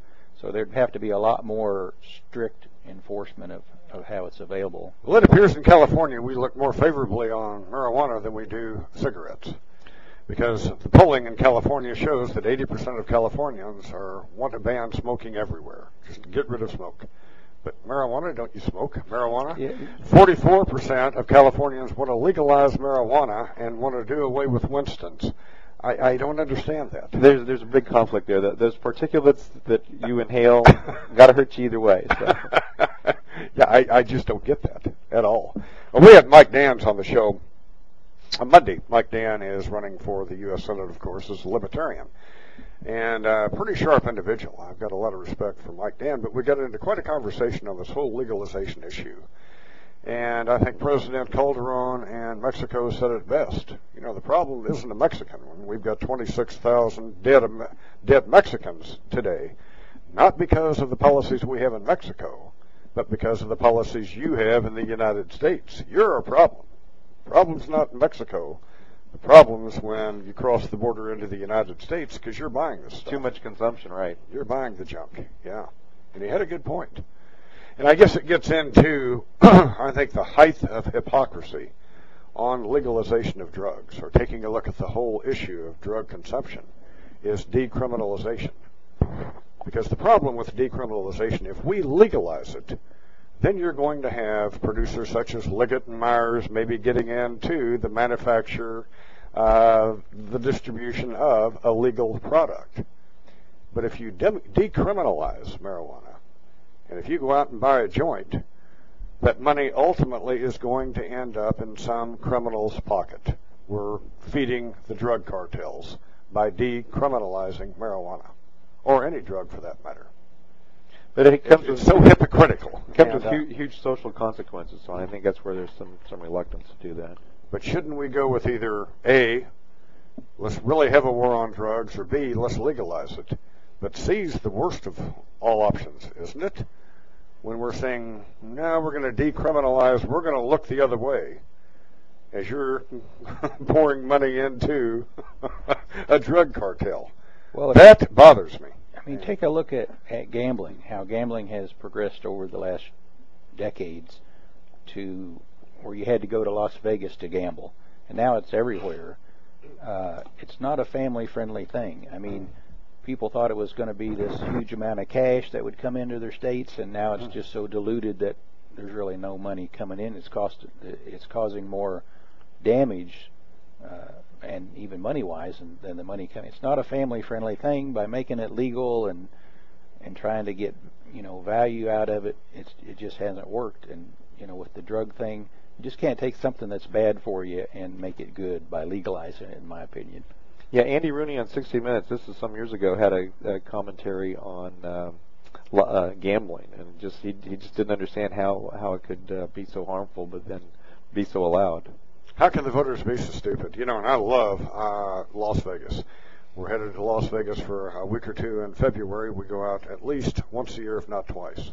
I love the whole aura of Nevada, the whole aura of Vegas. It's just a fun, exciting place to be.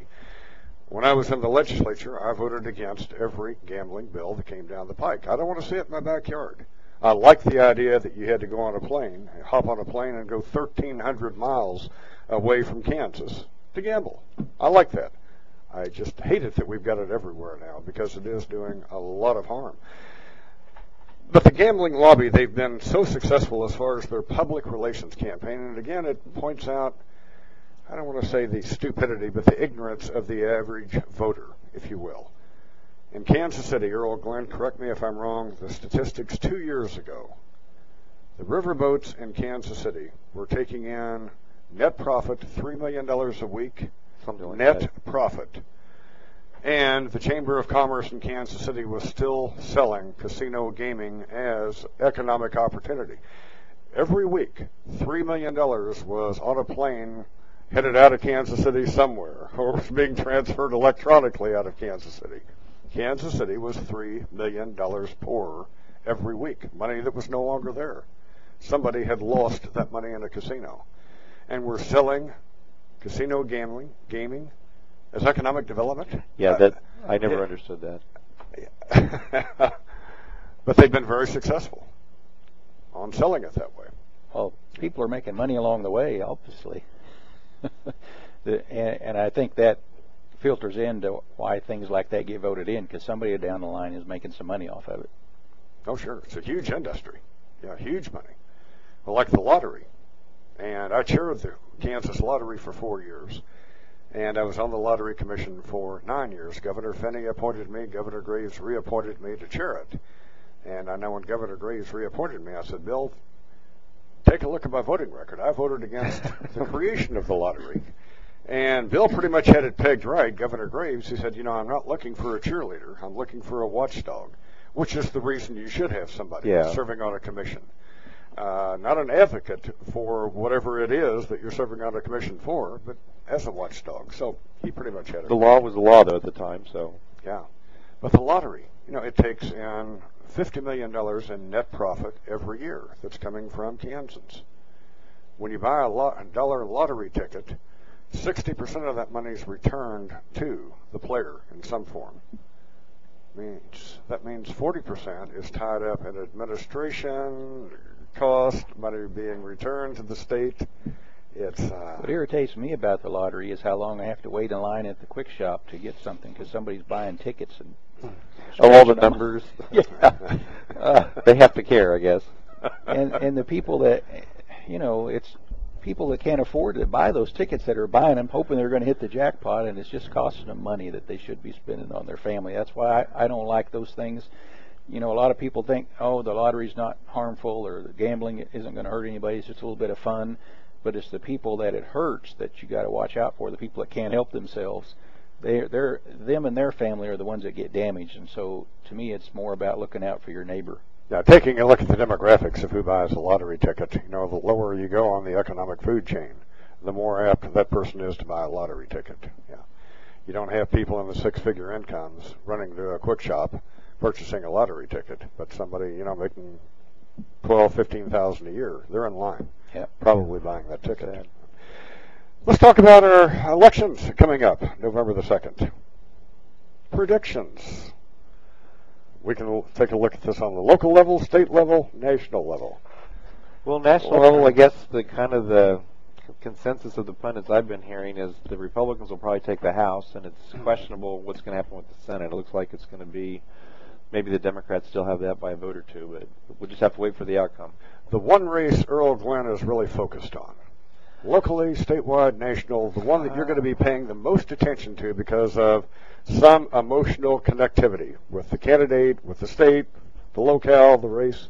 Who would that be? If you could just have Earl Glenn's candidate to win, what race is most important to you emotionally? Well, I guess I've always looked at voter registration data. Maybe we can talk about that here in a few minutes. So I'm kind of curious on the Kansas Secretary of State's race because Chris Kobach is proposing a number of potential changes on how that office might operate. So I'm just kind of curious if how that might turn out. Lee Hartman. The race that I'm most interested in right now is Attorney General. And that's probably got more to do with the pro-life issue than anything in my case, because with the the way the Kansas Supreme Court is made up right now and the way the judges are selected, it's hard to change that. And the way the Attorney General and everybody involved in that has kind of turned a deaf ear to some of the charges that Phil Klein came up with, and everybody down the line that has to do with the abortion issue. You know, it's a very volatile issue. People are lined up on both sides. There's a lot of money involved. And so I'm just interested in getting people out of there that aren't interested in making those folks follow the law. Kansas has a pretty good law when it comes to abortion, but now, Lee Hartman, do you perceive Derek Schmidt as being a champion of the pro-life movement? Well, much more. Or just getting out of the way when Sam Brownback's elected and letting Sam Brownback do his thing when it comes to the pro-life issue? Am I wrong about Derek Schmidt? Well, do you think he's going to champion? I'm not so sure that he would champion it, but he would get out of the way. There's been a lot of obstruction up to this time, and so getting the obstructionists out of the way is a big part of it. Well, what's going to be really interesting, Jim, is with can't remember last time we had a conservative governor in Kansas, along with a fairly conservative legislature. So it's going to be interesting. They may try bills they haven't even tried because they knew they're going to be shot down. So that whole balance is going to be kind of interesting to watch. Conservative legislature. Has something happened in our state Senate that I'm unaware of? Well, I mean, you can still get things through the House. That's an embarrassment. You can still get things through the House. The Senate may block things, but there seems to be some tempering of that. Well, in fact, somebody was joking that the Senate may have to wear name tags because there's going to be changes if Tim Hulskamp is elected out in western Kansas. Jim Barnett his seat just changed, and there's speculation on who might replace the lieutenant governor's candidate, Jeff Collier, in our area. Yeah. So, and Derek Schmidt, should Derek Schmidt win the race, then you've another got another. Yeah. Yeah. I don't know whether that's going to necessitate a turn to the right philosophically. We had her shot in Emporia. Peggy Mast basically was shut out of the process as far as taking over for our retiring state senator from the Emporia area. Jeff Longbine is, from what I understand, I've never met the gentleman, but from what I understand, he's going to be aligned with the left of center Republican leadership of the state Senate. So nobody is going to be as good, as effective, as conservative as Tim Hulskamp in the 1st District. So there's a loss there, I guess you could argue. I think there's going to be. How big of a loss is still to be determined, but we're going to miss having Tim Hulskamp in the state Senate. But I think the biggest change is going to be who's in the governor's chair, because all these bills that they did pass and got vetoed are now going to be able to go through, and just the fact that they know who's in the governor's chair is going to change what kind of bills actually get voted on. Exactly. Yeah, that's a good point. And maybe our Republican leadership in the Senate will make somewhat of a turn to the right based on Governor Brownback being a Republican governor. Hopefully that's going to happen. Well, he can twist some arms. Let's hope so. He can change things the way that it wasn't changed before. Twist some arms, break some necks, whatever he needs to do in that state Senate, because it's an embarrassment to the Republican Party right now. It's an end of a lot of years that there was just that always knowing that there was only so much you could do because anything else is going to get shot down on the veto level. So it's going to be a big change there. But I wanted to go back to what Earl said about Chris Kobach, because he's a favorite of mine, and I really want to see him do well. I like a lot of his proposals and what he says about the things that need to be changed in the voting registration and how you're allowed to vote, the restrictions on that, to try to get rid of voter fraud. I think there's a lot more of that than people realize, so I'd like to see him do well and see some of his changes get implemented. I would too. You know, Lee Hartman, the one thing that years ago kept me from re-registering as a Democrat, just as a protest to George W. Bush, so I wouldn't be identified with that guy in any way, shape, or form, was the Democrats' position on voter IDs. You know, as far as ballot reform, election day reform, the Democrats at every turn have encouraged voter fraud. And I think that, by blocking voter IDs is a perfect example. Whether we have widespread abuses in Kansas, I don't know. But I certainly know to the core of my soul the potential for widespread abuses is there. I think the word potential is what I like. I can't really document actual cases, but the potential is great. And I've been working with Channel 41, NBC Action News in Kansas City, and they're going to start a series. It's supposed to be announced on their website later today, where I got the list of 86 million dead people in the United States, carved out who I thought was dead from Kansas, who I thought was dead from Missouri, and we compared that with the voter registration list. And the first name they're going to release that's on that list was former Governor Avery, who died about a year ago. He was still a registered voter until yesterday, when Channel 41 called the county clerk in Clay Center and asked about it, and so then asking about it then took him off the list. So I can't give you any numbers now, but we're looking into that, and that will be a series they will be doing over the next week or so. Okay, that's on 41. We can't pick that up on cable here in Topeka, but if you're listening in Lawrence, I think Lawrence carries 41, don't they? Okay. I know Topeka doesn't, but that's going to be starting. Well, it's going to go on the website supposedly by noon or 1 o'clock today, so later today anyway. It's just the first tease. It's a whole series that they're going to be doing. Okay. And it will focus on Kansas and Missouri. Ironically, we found more problems in St. Louis than anywhere. Really, yeah. Well, going back to John Ashcroft's defeat years ago, that's when St. Louis kept the polls open 2 hours later than statutorily they were supposed to, and there were enough votes cast in the hood, basically, to defeat John Ashcroft.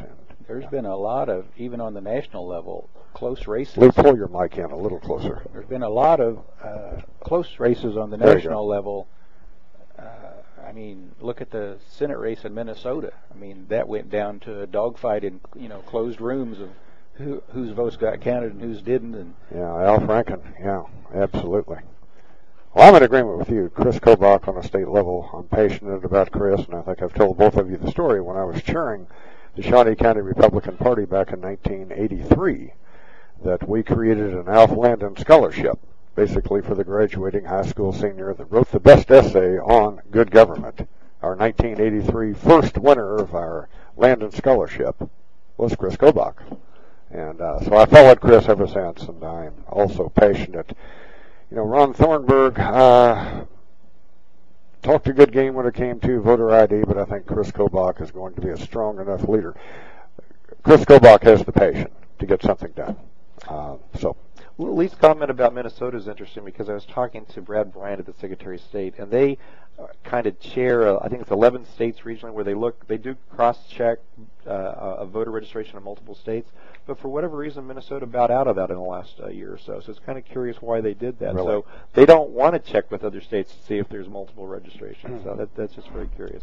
Well, and George Soros has been behind this whole national movement of electing Democratic state secretaries of state because when these close races come in, it's the Secretary of State's office that has a lot of sway in how these votes are counted and the whole process. So your Secretary of State, and most people probably don't think it's that important of an office, but it really can be. Well, absolutely. There's a Secretary of State project supposedly that looks into that. I've looked into that a little bit, and there isn't a lot of money. They're only focused on 5 or 6 states. Kansas was not one of them, but I just don't. I don't know whether it's more hype or reality on that whole thing right now. So. Yeah, the only polling numbers I've seen, Lee Hartman, Earl Glenn, maybe you've seen the same numbers. They're all coming out of Wichita, Take TV, I believe. And how scientific the polling is down there, I'm not sure. The only race right now that looks tight, I guess, I'm surprised, I guess Ron Estes is actually ahead of Dennis McKinney, the incumbent Democrat treasurer. And the only race that's really airtight, as I understand it, is our Attorney General's race. It's supposed to be tight as Six and Smith, to where Kobach apparently has a fairly comfortable lead, according to, the polls that are coming out of the Wichita community. Yeah, but the race could boil down as far as the Democrats, if they're going to retain anything. It could be. That's my perception, and if you watch TV, you see Six's ads where he really tears down Derek Schmidt and talks about who he takes money from and all this, but doesn't tell you that he takes money from the same people. And I really haven't heard that much, advertising from Derek Schmidt's campaign. So I don't know if he's going to start flooding the market here in the last couple of weeks. But so far we've heard very little about him. Well, and Six's ad, to give him credit, it's an effective ad because this whole payday loan industry. I spent 24 years working for the National Credit Union Association. We were friends of the consumer, the protectorates of the consumer, if you will. This payday loan industry, there's nothing sleazier than payday loans. As far as something that is legal in this community or this state, payday loans has to be in the top 3 of something that we just need to go about the business of eliminating. And 6 is hitting SMIT hard on the issue. But as you point out, if you take a look at contributions from the payday loan industry, 6 has actually received more money, I believe, from that industry than SMIT. And SMIT's skirts are far from being clean on this issue. Well, but 6 is the same thing. Well, and even the legislators, there's lots of legislators that go ahead and accept the money from wherever it comes from. So yeah. Well, taking a look at Lynn Jenkins, her largest contributor over the past 4 years is QV or QC Holdings, I think. QC Holdings. She leads the pack as far as her most significant contributor. It's QC Holdings. Very curious. And again, that is a payday loan outfit. And that's what we're talking about on payday loans. Kansas has changed the law to where if you are borrowing money for a week or two from a payday loan or a title outfit, you're going to pay 391% interest on that loan. 391%. Now, how anybody can run for any office and accept money from this group is just beyond me. I don't get it.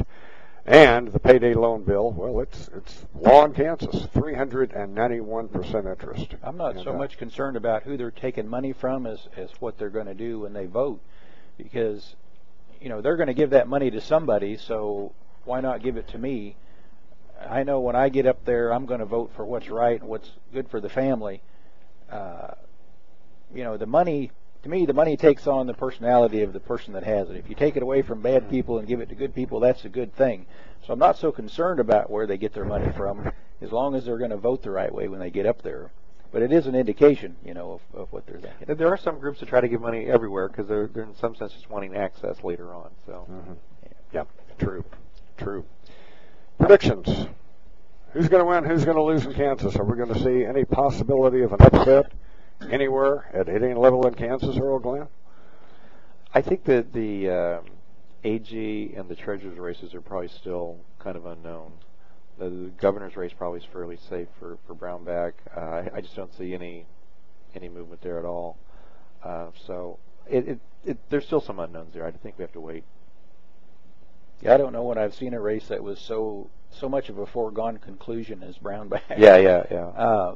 But yeah, the Attorney General's race is the one that I'm wondering about, because I just don't see much out there. I think if you went on Kansas Avenue and asked people who's Derek Schmidt, most of them wouldn't know. They wouldn't know, right. So it's not until they walk in the voter's box, if they decide maybe they're going to vote for an R or a D, is the only thing, because most of them aren't going to know who he is. But I think other than the governor's race, that might be true of all the races at the state level. Pretty much. They aren't that well known. Yeah. Most of them, I think, know who Chris Kobach is, because he's on TV so much, on Fox News and different things, because of his involvement in the illegal immigration. But what I wanted to ask you, Earl, you said you were going to have some stuff on the website. Are you talking about the Kansas Watchdog? KansasWatchdog.org. I always worry about these active, inactive voters. And there's a case in Missouri, District 40, which is really just northeast of downtown Kansas City, that was decided by 2 votes. Or no, 1 vote. I got that wrong. It was decided by 1 vote. But we did some analysis of the active, inactive voters. Inactive voters are ones that likely do not have a valid address. And I gave the list of inactive voters that voted in this August primary this year to the people that were looking into that. And they found it a boarded-up house. No one had apparently lived there in months. But 2 people voted from that address. So what I don't understand about the active, inactive voters is the inactive voters are on the list. They can vote if they show up. They likely don't have the right address. They probably are voting in the wrong state election. They've probably moved somewhere. They're probably voting okay in the state elections, but not the local elections. So I like to scrutinize inactive voters, and so I'll be doing that early this next week. And Earl, we might point out, Earl Glenn, that how all of this started, it used to be, up until a few years ago, individual states had basically the rights to determine who was on a voter's list and who wasn't. If you go back into the 80s and 90s in Kansas, if you missed 3 consecutive, two consecutive general elections, you were purged from the list. Automatically purged. Your name was no longer on the voter registration list. What happened, again, the feds have stepped into what should be legitimately a state issue, determining what we can and can't do with the voter registration list.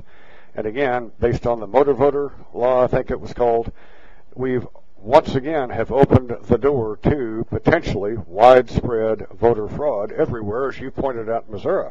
This isn't the Missouri Secretary of State's issue. This is something that has happened on the national level. Well, now, where our Secretary of States have been on this issue, why they haven't put the heat on to revise, reform, do away with this National Voter Act is beyond me. Yeah, well, I complain about Kansas. I've looked at recently several different states, Nevada, Colorado, Kansas, Missouri, and I looked at Florida a little bit. Kansas is the best on the list on this inactive voters. It's about 8%. So 8% of our voters, we don't know where they live, basically. It gets a little worse in Missouri. It's like 11%. Colorado is up to 23, 24%. Nevada is also very high on the inactive list. So in Florida, I had to go through rounds and rounds just to find out even if they had numbers down there. They had the cheapest data you can buy. You can buy all 11 million voters in Florida for $10. In Kansas, you get $1.7 million voters for $200. So there ought to be lots of analysis on Florida, but it just hasn't been happening. I'll be interesting. Well, it's a law that needs to be changed nationally. Well, I like what they do in Connecticut. They have the actives, inactives in Connecticut, but if you go in and you're an inactive voter, if you're on the inactive list, you have to file an affidavit that you live at that address, and they check it out. So they know, and there's a check and balance in place that you voted in the right place. And by signing that thing and by knowing that someone's going to check on it, people are less likely to try anything. Politically, how do you all feel about what Oregon and Washington? I think these are the only two states now that have gone mail ballot elections only. There is no polling place to be found in the state of Oregon, the state of Washington. Everything is done via mail ballot. Well, the inactive lists or the inactive percentage, I think, are very high in those states, which means that there's lots of people that don't know exactly where they live. So that word potential comes back, that there's the potential for fraud in those states because of that. It's just a weaker, there's less check. Is there? You know, and again, I'm going to play the devil's advocate. I don't like mail ballot elections because, to me, you have too many uninformed people that have got a six-pack under the belt, and they've got this voter card in front of them, and they fill it out. They have no idea what they're voting on or for who. I think it encourages a lot of people to vote that shouldn't be, frankly. But looking at voter security, I would think you would have more protection with a mail ballot election, wouldn't you? In other words, if you're mailing this ballot out to an address and that ballot is returned, it's going back to the Secretary of State or whoever's making the mass mailing. But that should be your checks and balance, shouldn't it? But those inactive voters, they come back. Well, they don't always come back. There are cases that ballots can be accepted when, there's a retirement center. There's a former KU chancellor that died in the Kansas City area at a retirement center. The retirement center accepts all incoming mail. And so he was left on the list for years and years as an active voter because they just accepted mail from anybody. So there's still ways that those things can be manipulated, okay. And that's the concern. Good point. Okay. When even on our second constitutional amendment, I don't know if we have time to talk about this, the second one on mentally ill, some people are worried that at some mental facilities that people may be voting there. On the other hand, it seems like it's a law that needs to be cleaned up, that in 1974 they changed the statute in a way that broadened it versus narrowing it, and so it looks like something that we really need to address. Oh, you know, if the average voter was aware of some of the voter laws we have in some of our states, Nebraska, Massachusetts, for example, polling places in prison. You vote in prison. Convicted felons, while you're behind bars, you haven't lost your right to vote. Craziness. We're just about out of time. Let's run around because Dave Jackson just walked in. Lee Hartman, what's coming up in the November issue of the Metro Voice? A, B, how can our listeners find the Metro Voice? Well, we'll have a short wrap-up of the election. Our November issue comes out the day after the election.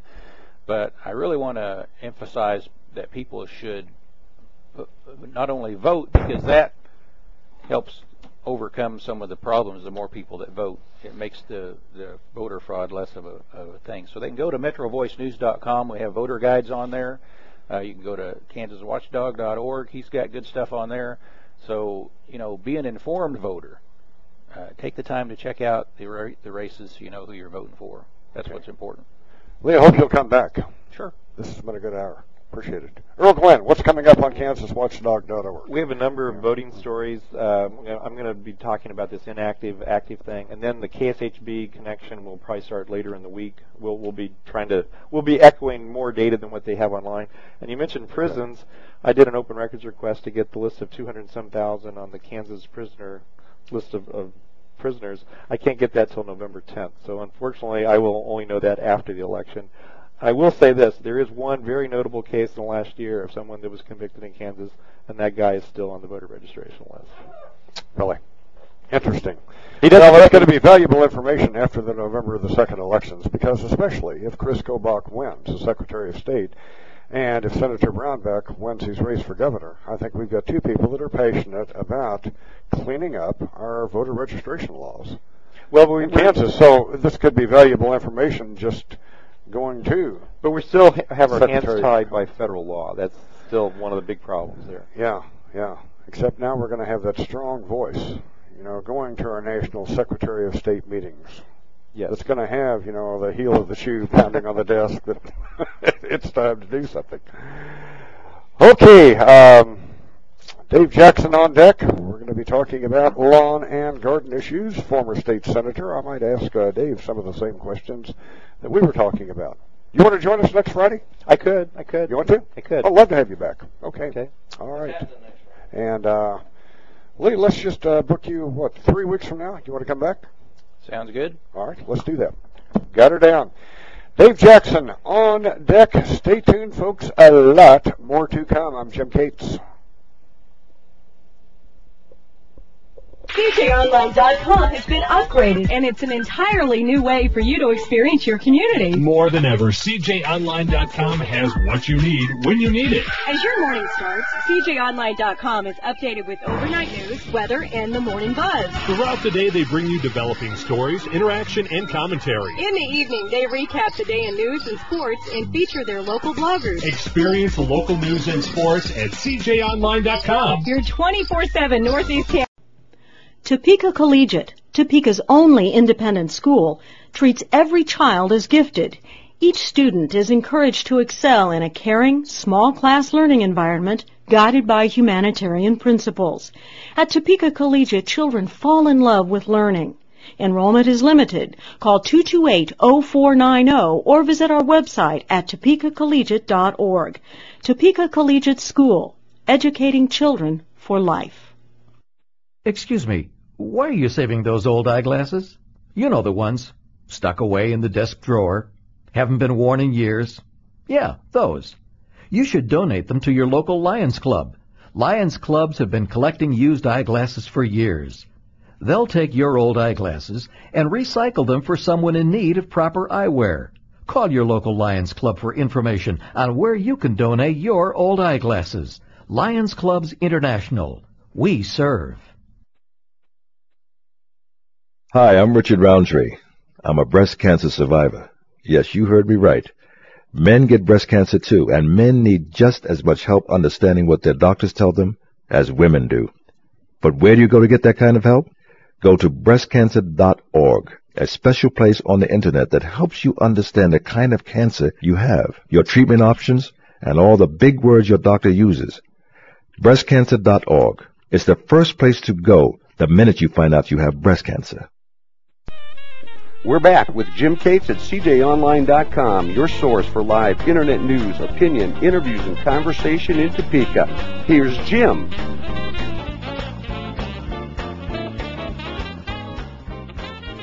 And he's going to be joining us next Friday, folks, along, I think, with Tom Erskine. I think that's Tom Erskine's day to appear on the show.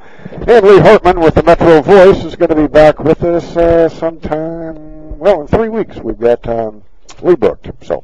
Two good guests. Really enjoyed both of them. Good morning, Dave Jackson. Hey, good morning. Well, we got into a lot of issues. We were talking about Election Day politics and this AG's race, it appears. If there's going to be a close race, and a good friend of mine, Dwayne Nightingale, is the county chairman for Derek Smith. I know. He dropped signs by, and I put Derek signs up. I'm sure you did. So, folks, if you want a yard sign for Derek Smith, a good friend of mine certainly has him. Dwayne Nightingale, you can look his name up in the phone book. But do you think that's going to be the race on the state level? Do you see any other real race shaping up? Well, what about Dennis McKinney and Estes? What do you think? I think that's going to be close. Could be. How many people know Ron Estes, Dennis McKinney? Is that going to be a race? Because there's neither one of them apparently have any money. Right. As far as getting the name out. Right. They don't seem to. Isn't that going to be a race possibly this time to where the voters are going to return home to their political party of choice? It's possible. Now, I'm going to have you pull that mic in. Okay, I didn't want to blast you out of there. But anyway, it's possible that's what's going to happen. The AG's race, there's a lot of money being infused into this race. Well, both sides. Six has got close to $1 million, mostly coming in from out of state to support him. It's humorous that he's accusing Schmidt of taking payday loan money when in fact he's taken twice as much money from those folks that run payday loan places. They're sleazy operators. I'm not a payday loan fan at all, but you're right. And then the other thing that he says about skirts are dirty on both sides on that issue. Well, true, but that bill that purportedly Schmidt supported that allowed interest rates to be raised also, as I recall, was a bill that was going to bring some regulation to those people. And when you're putting together some kind of legislation, there's give and take. And to get the regulation in place that so that these people would have some oversight, they had to agree to allow some rates to change. That's the way I remember that particular bill. Yeah, I'm not sure you would have to allow rates to change. 391% is ridiculous. I mean, well, it is ridiculous. It's criminal. It's criminal. But you know what you have to do to get a bill through, to get some regulation and all that kind of stuff. You know what you have to do. Yeah. You've been there. Yeah. And so, I mean, the way it was before, the Kansas Banking Commission couldn't touch him. Well, I think Derek Schmidt, bright individual, bright as can be. Right. And very likable, very charming individual. I like Derek Schmidt. I don't like the idea that either one of these people took money from that sleazy payday loan industry. Well, but the point being, Derek's a good guy in so many ways. But this is going to be a close race. I think Six's ad, from what I'm hearing, is resonating with the voters on this payday loan industry. It is. And Schmidt needs to produce one and say, hey, listen, this is the pot calling the kettle black, because this guy is taking more money from them than I did. There you have it. And his money's all coming from out of state. Now, who's he gonna be listening to? If I was doing that, I guess I'd try to produce an ad that says this is just not a good ad. But anyway, I mean, this is untrue, or it's true, but however, I don't know how you do that. You're more of a strategist than I am, really, in terms of the elections. What about Chris Kobach's race? Yeah, again, we were talking about that last hour, Dave Jackson. The only polling that's been done, I know there's probably some confidential internal polls, I know there is, on both sides. You can count on that. Yeah. But the ones that the public are privy to, are coming out of Wichita. Right. And they're showing right now, and these are not totally scientific polls that are emanating out of Wichita. They're showing Kobach with a comfortable lead. They sure are. Yeah. I saw those polls, but I'd sure like to see a statewide poll. Yeah, because Kobach is not the darling of the mainstream media. No, I'm passionate, and I don't dislike Chris Biggs. Chris has always been accessible. He's been a guest on this show on numerous occasions, and I'll give Chris Biggs an attaboy for that. I'm not anti-Chris Biggs. I'm very pro Chris Kobach. I'm passionate about Kobach winning this thing because of just cleaning up our election laws. They really needed it. They really do need it. It's going all the way back to when Graves was Secretary of State. Graves had a chance to do the job and didn't. They all have. And they all have basically. Although one of the who was it? One of the Secretary of States, the one that just resigned, he did bring us some bills in the elections and local committee to clean that up a little bit.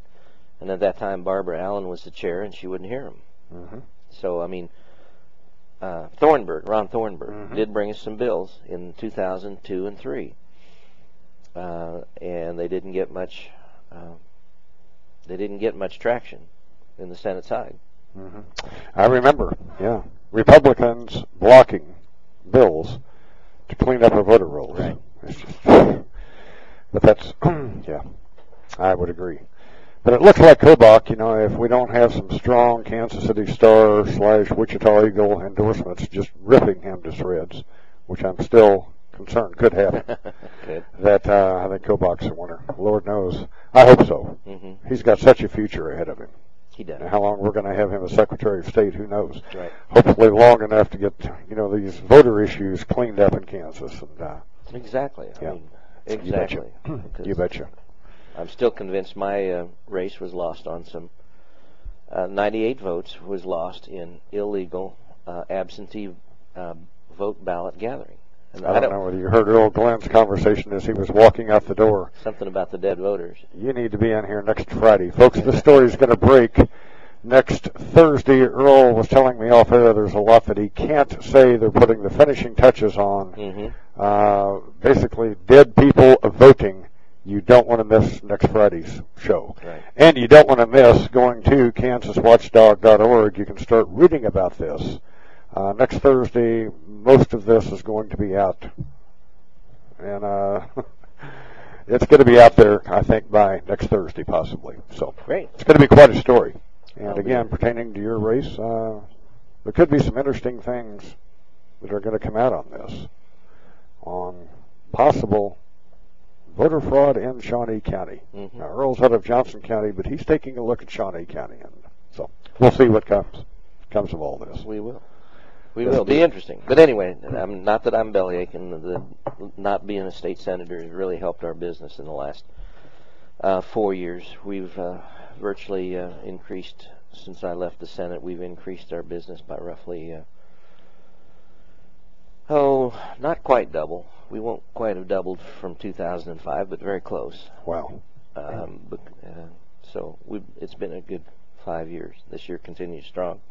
And we thank all of our customers for coming in and seeing us and driving by the other guys' places to come see us, driving all the way across town to come see us. It's from Southwest Topeka. Yeah. Well, you don't have to drive all the way across town to see you Not anymore. north of the river anymore because you've got 61st and Fairlawn. It is. The It's White out Barn. there, right. Oh, boy. Yeah. Again, such a great facility. Hey, let's take a quick break if we could. Taking it a little early. I need to run down the hall. Okay. I have drank a lot of coffee this morning. Good. So, yes. Great. Well, not good. Great coffee this morning. Oh, boy, tell me. Dave Jackson, Jackson's Greenhouse and Garden Center, Jim.Cates at cjonline.com. If you have a question or a comment, stay tuned. Jackson's Greenhouse, your plant shopping center. Let Jackson put a big smile on your home.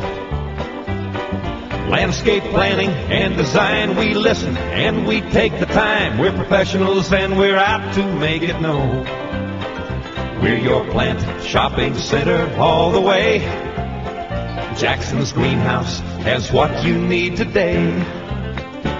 Residential or commercial, we're at your service. Landscape to lawn supplies that you like best. From roses, flowers, shrubs, and trees to everything your garden needs, Jackson says just come in, be our guest. Jackson's Greenhouse, your lawn and garden place. We're your plant shopping center all the way. At Jackson's Greenhouse, we're out to make your day.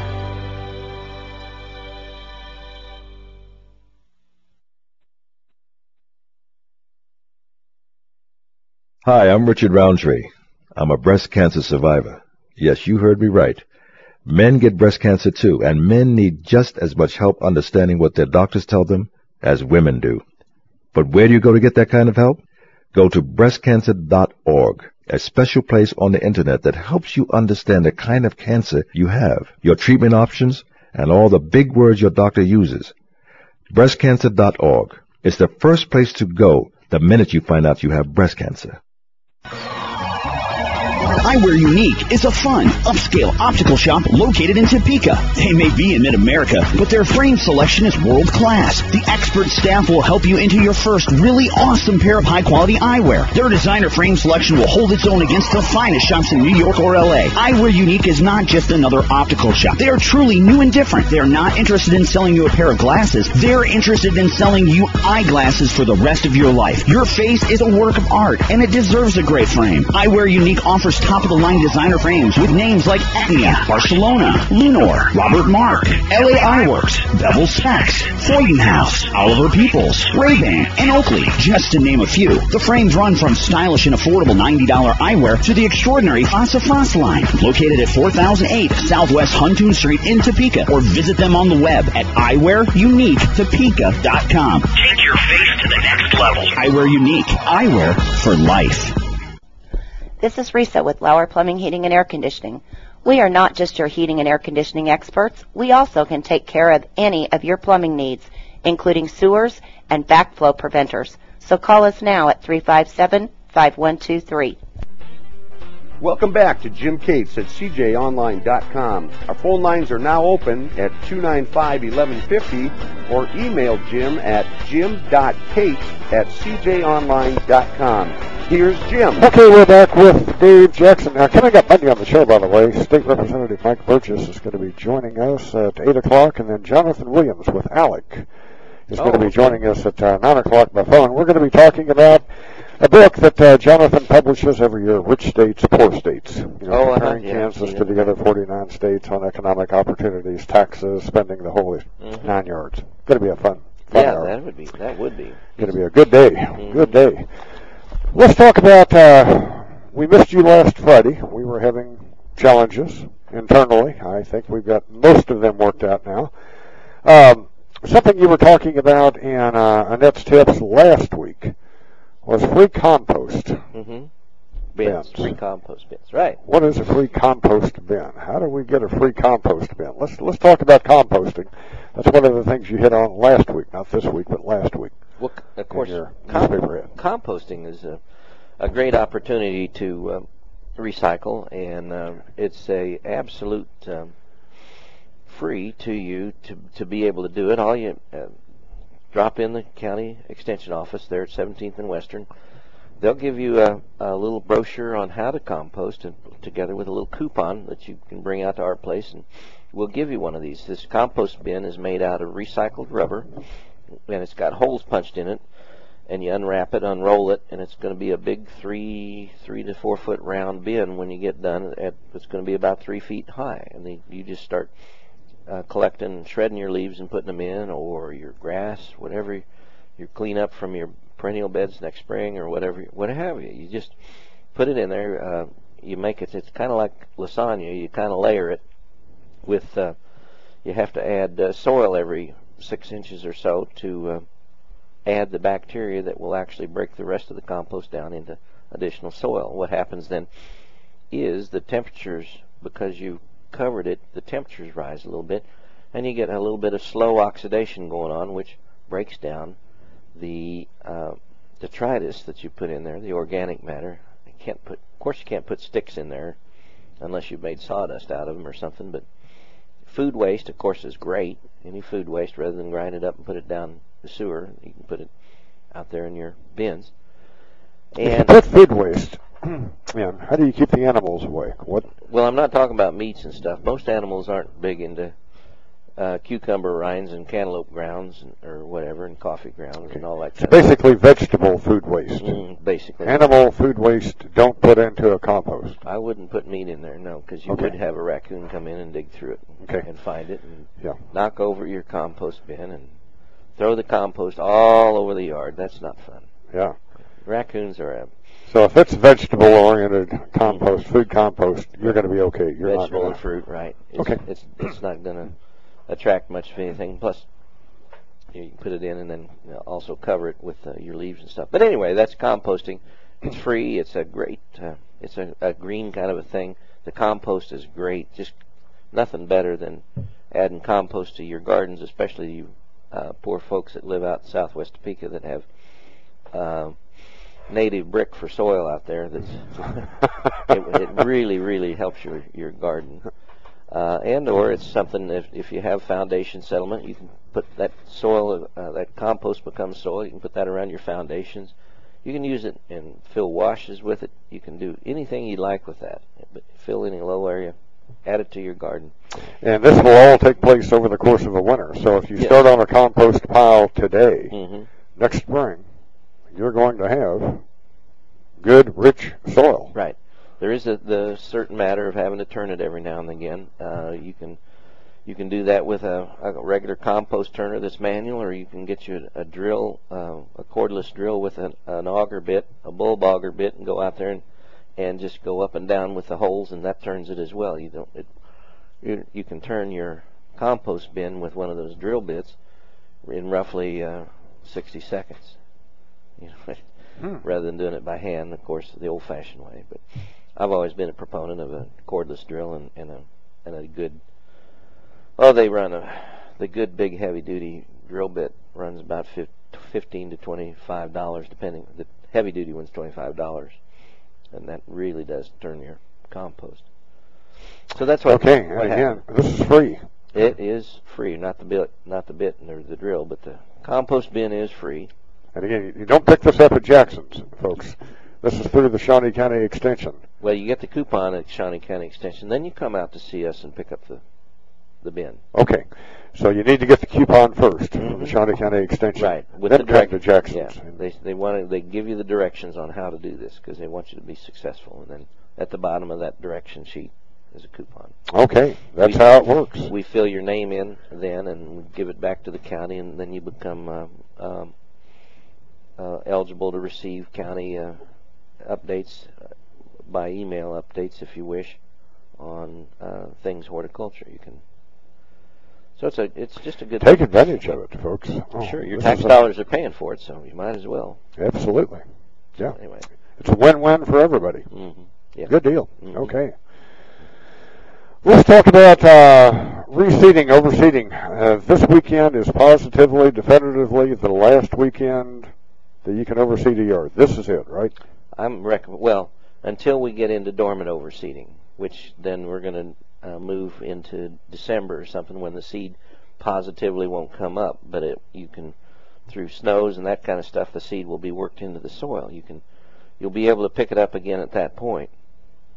If for some reason you weren't able to get your seeding done, but this would be the last great chance to do it. We've got rain coming in that would prepare your soil and get that seed down in very well, and we've got enough mild weather remaining, and the soil temperatures are still warm enough that seed will come up.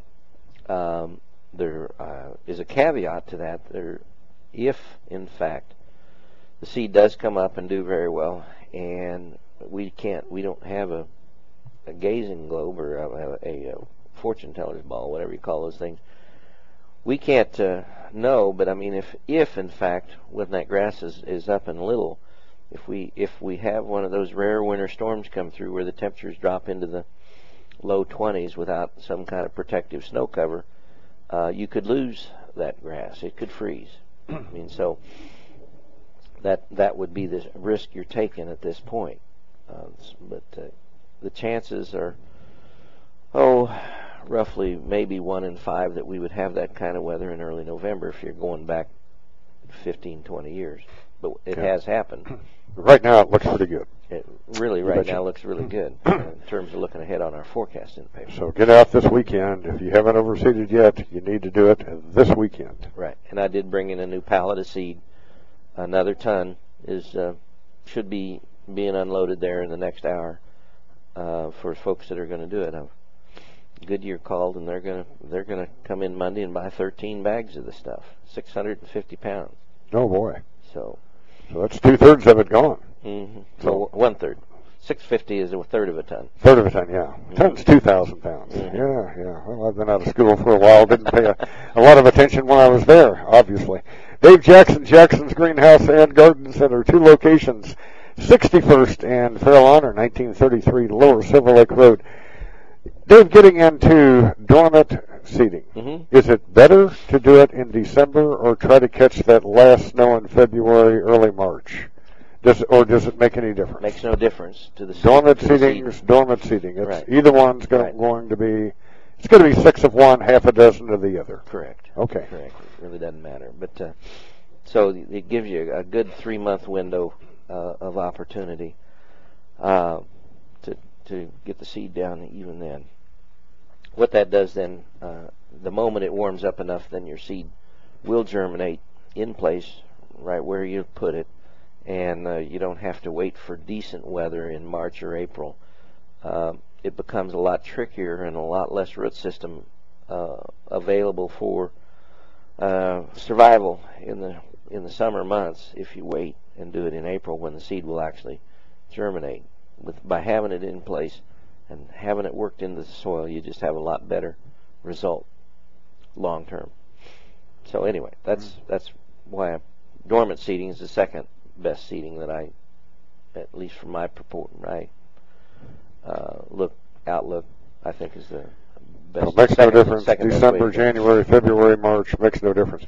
Should you try to catch your dormant seeding right before rain, right before snowfall? Watch the weather forecast, or do you want to leave that dormant seed out there on cold, dry ground, or should you try to catch it right before moisture? Yeah, I prefer to put it down right before, on snow. Of course, you can put it out there on top of the snow, and the snow will carry it in as well. If you're so inclined to walk around on your lawn that's got 3 or 4 inches of snow on it, you can do it then too. A lot of old timers have done it that way and claim they got the best lawn of their life. I prefer to have it down ahead of the snow because there are the matter of birds determining that's pretty good bird feed too. So by doing it ahead of the rain or ahead of the snow precipitation, that carries that seed down to the soil, into the soil, and the birds are a whole lot less likely to pick it back up. Excellent point. Yeah. Hadn't thought of that, because that would be good feed. Sure. Yes.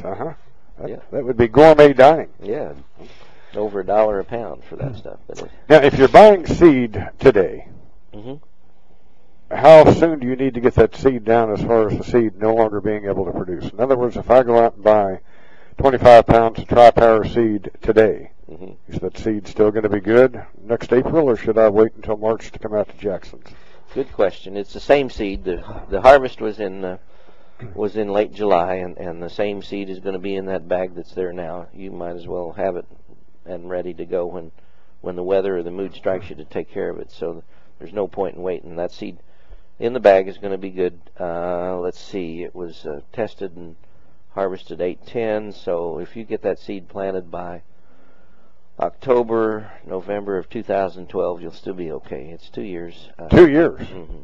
Yeah. Grass seed can stay dormant for 2 years. You can throw it down, it's still going to come up. Right, as long as it's dry and, as long as it's dry and the mice don't get it. So. Okay, all right.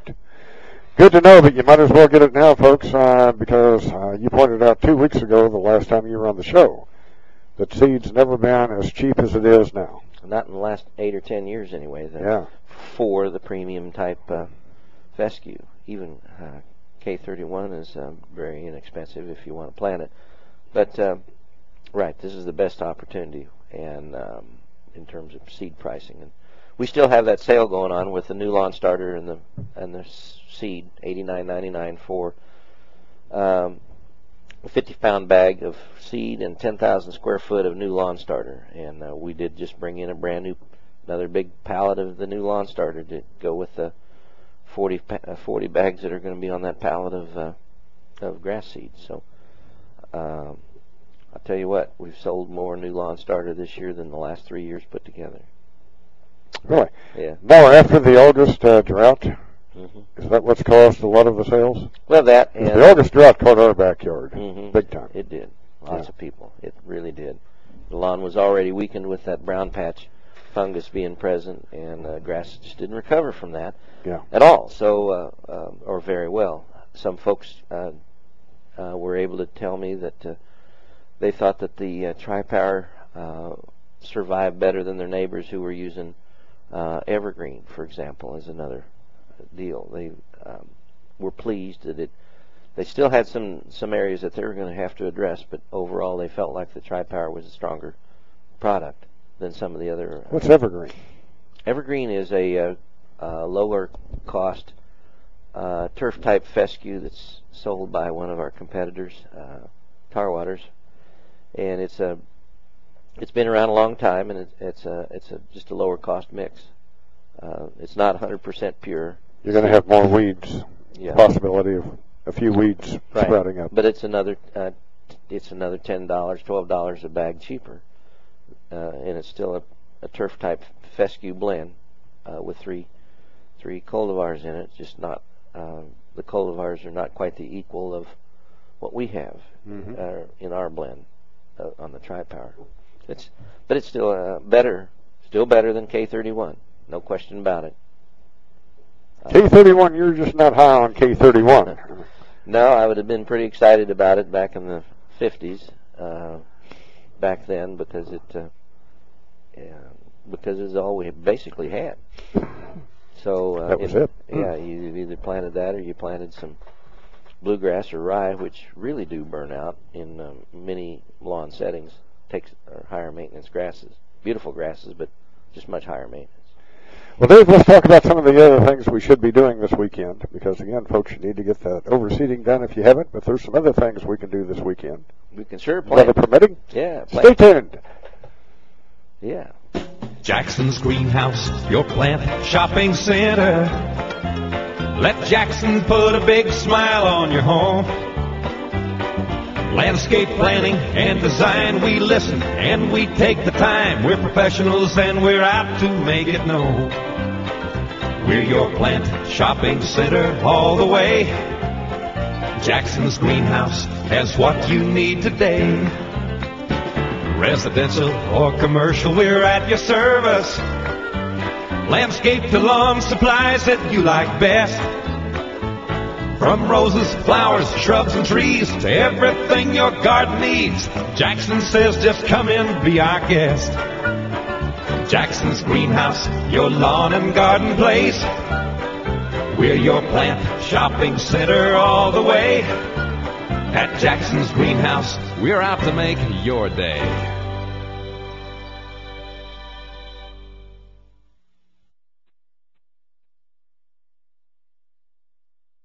Hi, I'm Richard Roundtree. I'm a breast cancer survivor. Yes, you heard me right. Men get breast cancer too, and men need just as much help understanding what their doctors tell them as women do. But where do you go to get that kind of help?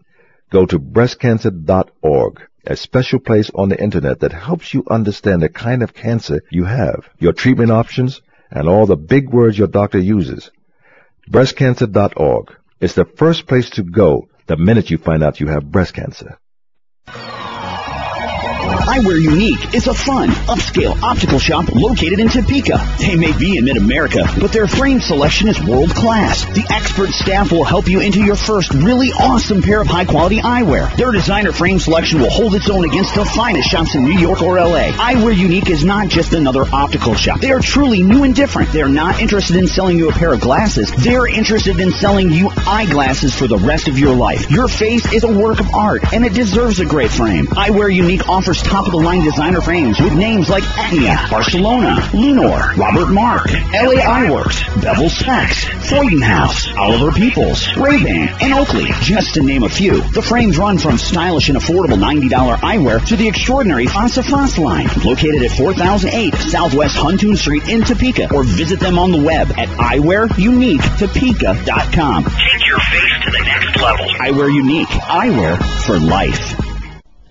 This is Risa with Lauer Plumbing, Heating, and Air Conditioning. We are not just your heating and air conditioning experts. We also can take care of any of your plumbing needs, including sewers and backflow preventers. So call us now at 357-5123. Welcome back to Jim Cates at cjonline.com. Our phone lines are now open at 295-1150 or email Jim at jim.cates@cjonline.com. Here's Jim. Okay, we are back with Dave Jackson, Jackson's Greenhouse and Garden Center. Tomorrow, free lunch day Yeah. at Jackson's Greenhouse. Right. Now, this is at the 1933 Lower Silver Lake Road location. Yep, that's Okay. where the Calvary Lutheran folks will be to cook up hamburgers and hot dogs. I made the hamburgers this morning early. I have a special blend hamburger that we use that people seem to enjoy. Now, this is where you go to church. Mm-hmm. Calvary Lutheran. You said 43rd and North Topeka Boulevard. Right. Okay. Great group of people up there, and they like to do a little bit of an outreach, and so we'll do a free lunch, hamburgers, hot dogs, potato salad, coleslaw, all the fixings. Between, what's it say, 10:30 and 2:30, or what's the hours there? It says... Put on those old magnifying glasses. 10:30 to 2:30. Yeah. Yes, indeed. These are my dollar glasses. Yep. $1. Uh-huh. 10:30 to 2:30. So for 4 hours, folks, you can go to Jackson's Greenhouse and Garden Center again, the one at 1933 Lower Silver Lake Road, and a free lunch. Yep, free lunch. Buying your Tri-Power seed or whatever you're doing, or just come out. My gosh, we've sold a lot of trees this past week. Folks are really coming out on the third off sale. Lots of red maples being sold, lots of sugar maples, lots of oak trees going out. Just a lot of great trees. That's another thing, of course, that people can do if you've got room for a great shade tree. That's a responsible green thing to do, because trees do, in fact, cool Earth's temperature, and through the transpiration of the moisture, and they add oxygen to the air, those kinds of things.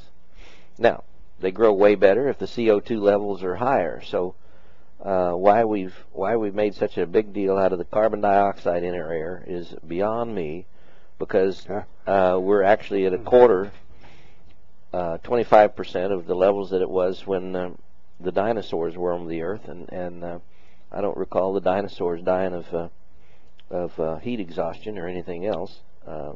Yeah. And there's never been any proof that they did. Most of the theory. Well, the last time you were on the show and we were talking about trees, you said the maples were your big sellers. Still are then. Yep. Nothing unpredictable has happened as far as a tree really growing roots and taking off, so to speak, pardon the pun. So your maples are still leading the pack. Yeah, they're still the one that folks love to see. I'm surprised. I would think fruit trees would be bigger. Well, now, simply because you're getting a return on your investment with a fruit tree. We're talking shade trees here in ornamentals that I was talking about. Fruit trees I consider a different class, and we do have those on sale for 25% off. And I brought in, a couple hundred here not long ago, and they're sitting in the middle of the parking lot. So yeah, fruit trees are right up there with them. And the good part about the 5-gallon fruit trees that we sell, most of those will have some fruit next year. A little bit, not a lot, but you can plan on harvesting a half a dozen or more apples off of a newly planted tree next year. Now you need 2 apple trees, don't you? Except for Red Delicious, apple trees need a cross-pollinator. That's correct. Boy, you're getting good at this. I'm telling you. Apricot and peach are self-pollinators. Okay. As are pie cherries. Mm-hmm. So, found something out, though, in this past week since I last talked to you. Montmorency pie cherry is considered by Oregon State, or Washington State, one of those colleges out there, I was on their website, to be a pollinator for the Bing cherry. So, if that's the case, if they're correct, then you can have a pie cherry and a black cherry, sweet cherry, a dessert cherry, and one for and the other one Montmorency's for pies. Mm-hmm. So that is kind of exciting to me. You learn something all the time. K-State hasn't ever listed the Montmorency as a Bing pollinator. Now, Bings here don't do well in many parts of Kansas, but according to my customers, their Bing cherries do just fine. The big challenge, of course, is keeping the birds from eating them all before you get a chance to get at them. So you do have to should throw a net over, or we've got these owls you can hang in the tree, and plastic owls. Out of your big sellers on the fruit trees, which is your most vulnerable tree? Cherry. cherry would be it. No question about it. Cherries really abhor heavy, wet soils, and that's, of course, what we mostly have around here. So when people plant a cherry, I tell them basically just if they live out southwest or they live out southeast or far north up there in those clay hills, you really ought to consider just planting the tree about 4 to 6 inches in the ground and then getting your compost or a soil mix and berm up to it so that your root system can grow out laterally instead of trying to grow down into this septic tank hole or sump pump hole or whatever that's holding water down there. Yeah. So cherries, by far, people either tend to overwater them or plant them in soil that's just not doesn't drain well enough. And there's nothing you can do when we have, like last June, 6-8 inches of rain in big clumps of rain. That cherry's going to drown even if you don't water it, because there's nowhere for that water to go. If the water sits in that hole for 24 hours, then basically you've lost that tree. Okay. And that's your most vulnerable. Mm-hmm. The least vulnerable. If you want to plant a fruit tree. People have a hard time killing apples, for the most part. That would be the least vulnerable. Mm-hmm. There you need 2 trees. Right. Trees, right. And, and you should have 2 trees. Or I have trees that have a couple varieties on them. Now, when we say 2 trees, if you've got a neighbor that's got an apple tree, how far away can they cross-pollinate? Where I don't want to spend money for 2 trees. I just want one, and I've got neighbors around the neighborhood that have apple trees. Right. Is that going to be okay? Sure. That'll be fine. If you're within... Quarter of a mile. Quarter of a mile? Mm-hmm. They'll pollinate within a quarter of a mile? 1,200 feet, yeah, basically. Really? Sure. Okay. If your little bees are in good shape. Okay. Huh. They're bee pollinated. They travel back and forth and pollinate your tree. Okay. So for somebody that wants fruit production mm-hmm. with the least amount of work, the least amount of hassle, it's going to be apples. Mm-hmm. Basically, right. Plant it, go down to Jeremiah Bullfrogs, drink a beer, mm-hmm. watch the game. You're done for the day. Right. Huh? Yep. So anyway, that's probably the easiest one for most people. But you need to know what tree your neighbor has, because it can't be 2 of the same kind of apple. I mean, a McIntosh is not going to pollinate another McIntosh. Mm-hmm. You have to. That'd be like identical twins trying to mate. That's not a good thing. It won't happen. Just won't happen. Right. Now, fruit trees are 25% off. Yep. This week, and they're every other tree's a third off. A third off, right? The fruit trees are $44.99, and so that gets them down to $29.99. I mean, at $32.49, at $32.74 at 25% off. Mm-hmm. So that's a good savings on a fruit tree. Especially these trees are 5/8 to 3/4 to even an inch in caliper, and we'll have some fruit next year. So it's a great opportunity. I'd say that our fruit tree sales over the course of the last 2 or 3 years have more than doubled. Does that normally happen when you have an economic decline? It sure does. That's when people start, purchasing trees that are going to produce something that's right. edible. Right. That makes sense. Because unless you catch a sale on apples at 99 cents a pound, which is just 2 or 3 apples anyway, and a pound is maybe 3 apples. You can make up your money in a big hurry in the second and third year. Yeah. So, makes all the sense in the world to me. Right. So. Okay. And that sale's going to run for how long? Till we can't plant apple trees anymore. I want to move those out, those fruit trees out, so I don't have to move them back out of the parking lot and over into a bed. Dave Jackson, pruning work the same for fruit trees as it does a traditional tree. When and how do you prune? When we say the word prune, what does that mean? What are the do's and don'ts? In fruit trees, of course, you're gonna prune fruit trees when the sap is down, and that's going to be after several hard freezes. Most fruit tree growers do their trees in January and February, nice days, and that's when you do it. And with fruit trees, your techniques are a lot different because you want to keep the middle of the tree open.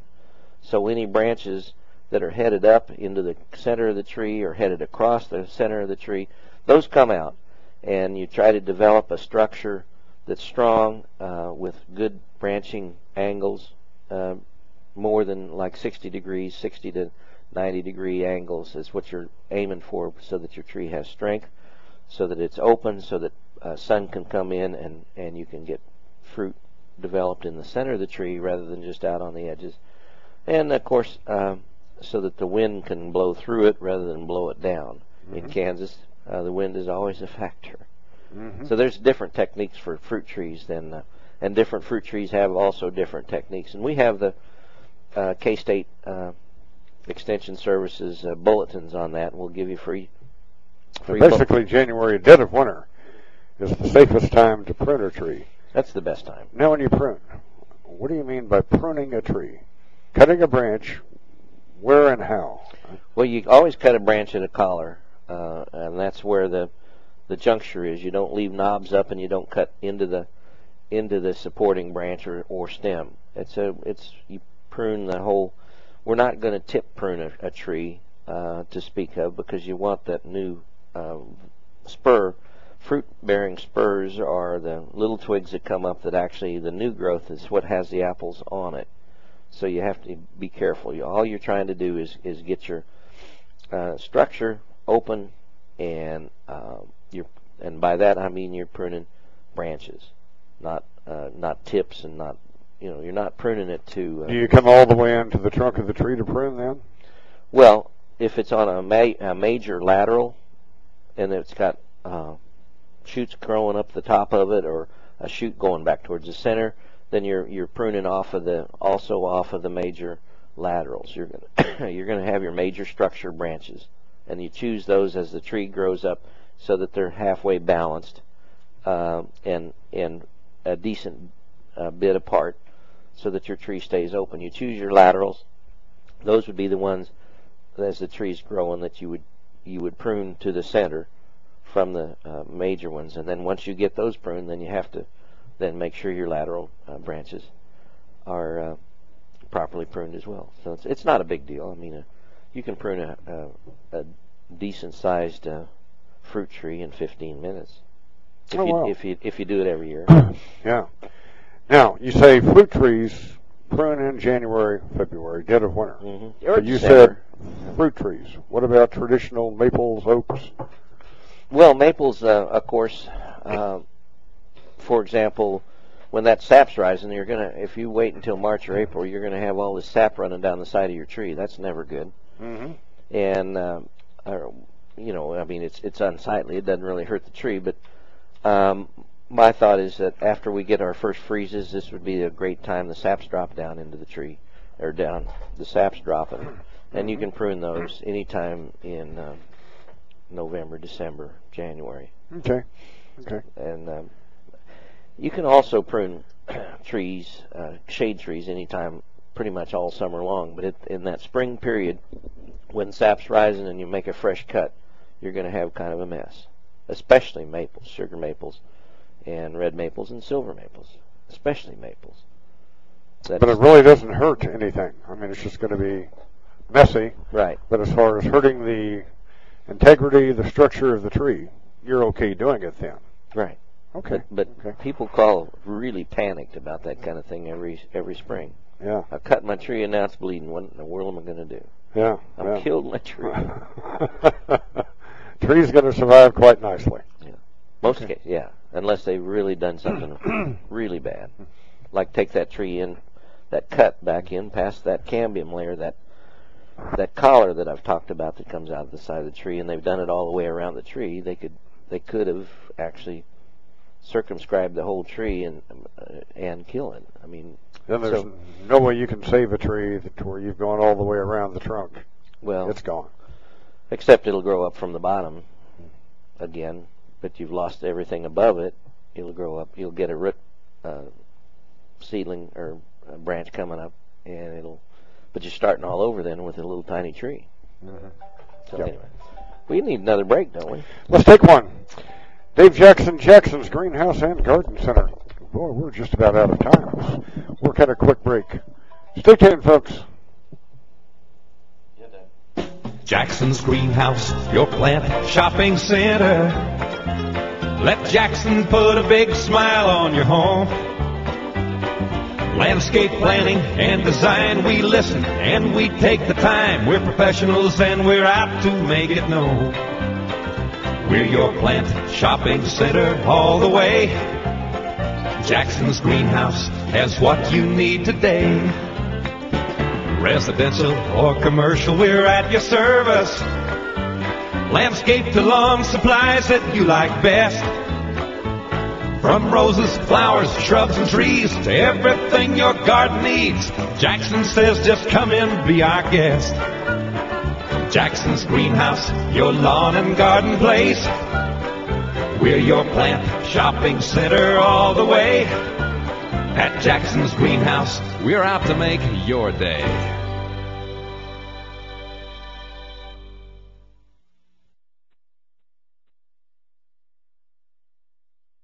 Hi, I'm Richard Roundtree. I'm a breast cancer survivor. Yes, you heard me right. Men get breast cancer too, and men need just as much help understanding what their doctors tell them as women do. But where do you go to get that kind of help?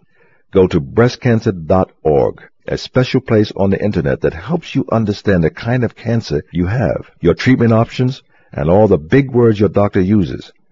Breastcancer.org is the first place to go the minute you find out you have breast cancer.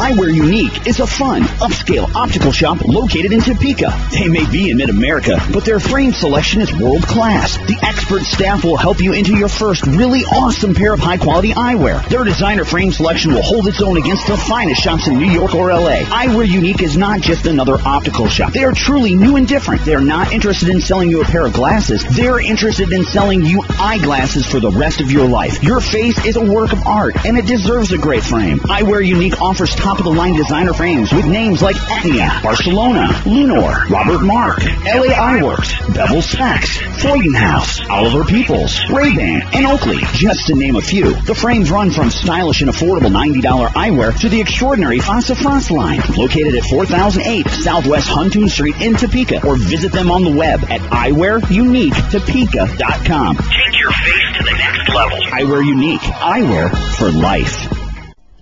This is Risa with Lauer Plumbing, Heating, and Air Conditioning. We are not just your heating and air conditioning experts. We also can take care of any of your plumbing needs, including sewers and backflow preventers. So call us now at 357-5123.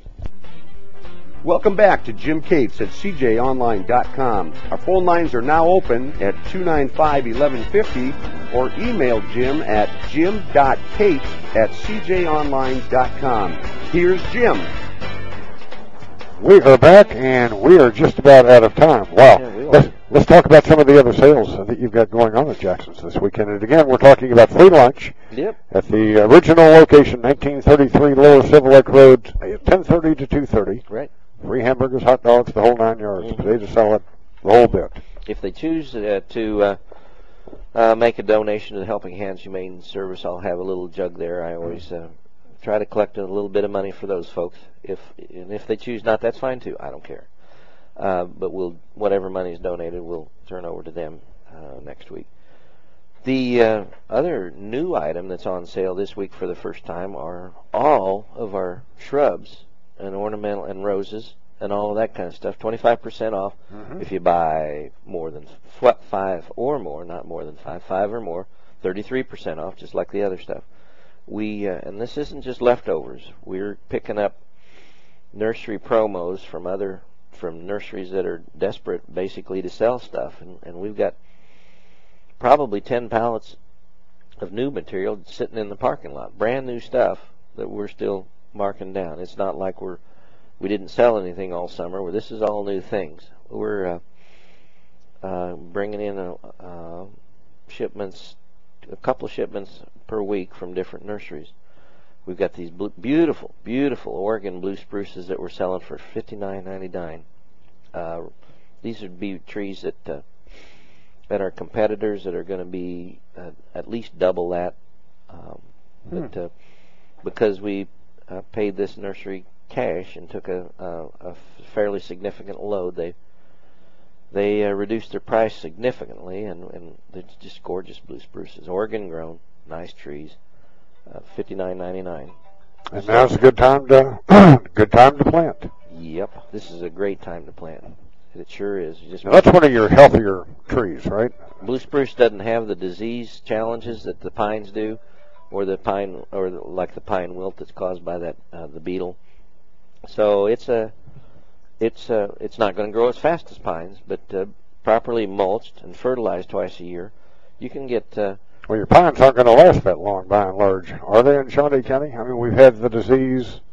Do we have that under control? Do we have anything? It's endemic. There's nothing that you have to spray every year to keep that spore from blowing in, because we've got so many pine trees now that essentially that you'll have to control other people's disease on your trees, because in the spring, May, that spore is released and can blow half a mile to your tree and infect it. And what you're trying to do by spraying, and remember we've talked about fungicides, those are better as a preventer. Mm-hmm. So you have to keep that sprayed 3 times across the month of May, 2 weeks apart, basically. Can be slightly earlier, can be slightly later, depending on our weather and when those new candles, the shoots at the tip of the evergreen, whether it's a pine or whatever you want to protect from infection by those new spores, coming to me in August and saying my tree's got brown stuff in it. There's nothing I can do about that. Those branches aren't going to turn green again. They're dead. Oh, they're gone. Now, the lucky part is that there's still the bud on the end that's going to come out next year, so you better get with it next year. Make sure. And I try to set up a written thing for people if they of when to spray next year and what to use, how much to use on each size tree. They come in, we'll advise them and tell them what to do. But it's easily controlled if you just do it with the right time. Yep. Hose in sprayer works great. I mean, you just hook it on the end of your hose, go spray it. Takes about 5 minutes to do a tree or less, but you just need to do it. For somebody that is not a regular listener of the show, what's the difference between a pine and a spruce? Well, Pinus and Picea are the Latin names. Picea is the spruce, Pinus is the pine. They're evergreens. The length of the needle is the best way to tell the difference.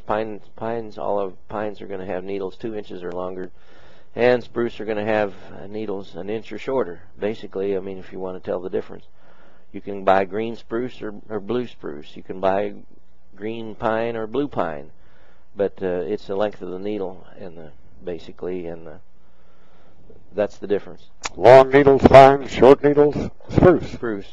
Or a few people try to grow fir around here. It's not very successful, but there are some aficionados that like to try to grow every kind of evergreen they possibly can here. But a fir is also, that was your traditional Christmas tree when you were a kid growing up. You'd go to the grocery store or wherever and get one of those. That was a fir tree. Mm-hmm. But if somebody's coming to Jackson's, you're going to recommend spruce because of the disease-free aspect of it.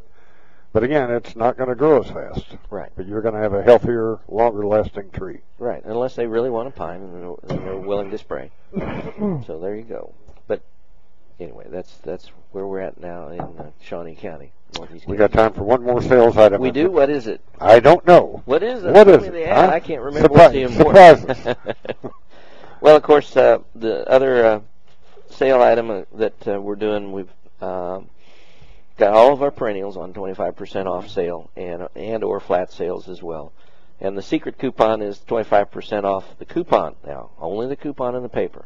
25% off on all pots, planters, and statuary with coupon. Take advantage of it, folks. 7 days a week, Jackson's Greenhouse and Garden Center. The original location, 1933 Lower Silver Lake Road. The new location, 61st and Fairlawn. And folks, anytime during the week or the weekend, if you have a gardening or a question, long question, you can always call Jackson's 232-3416. Have a great weekend. We will see you Monday. Dave Jackson will see you next Friday. All righty. Gates.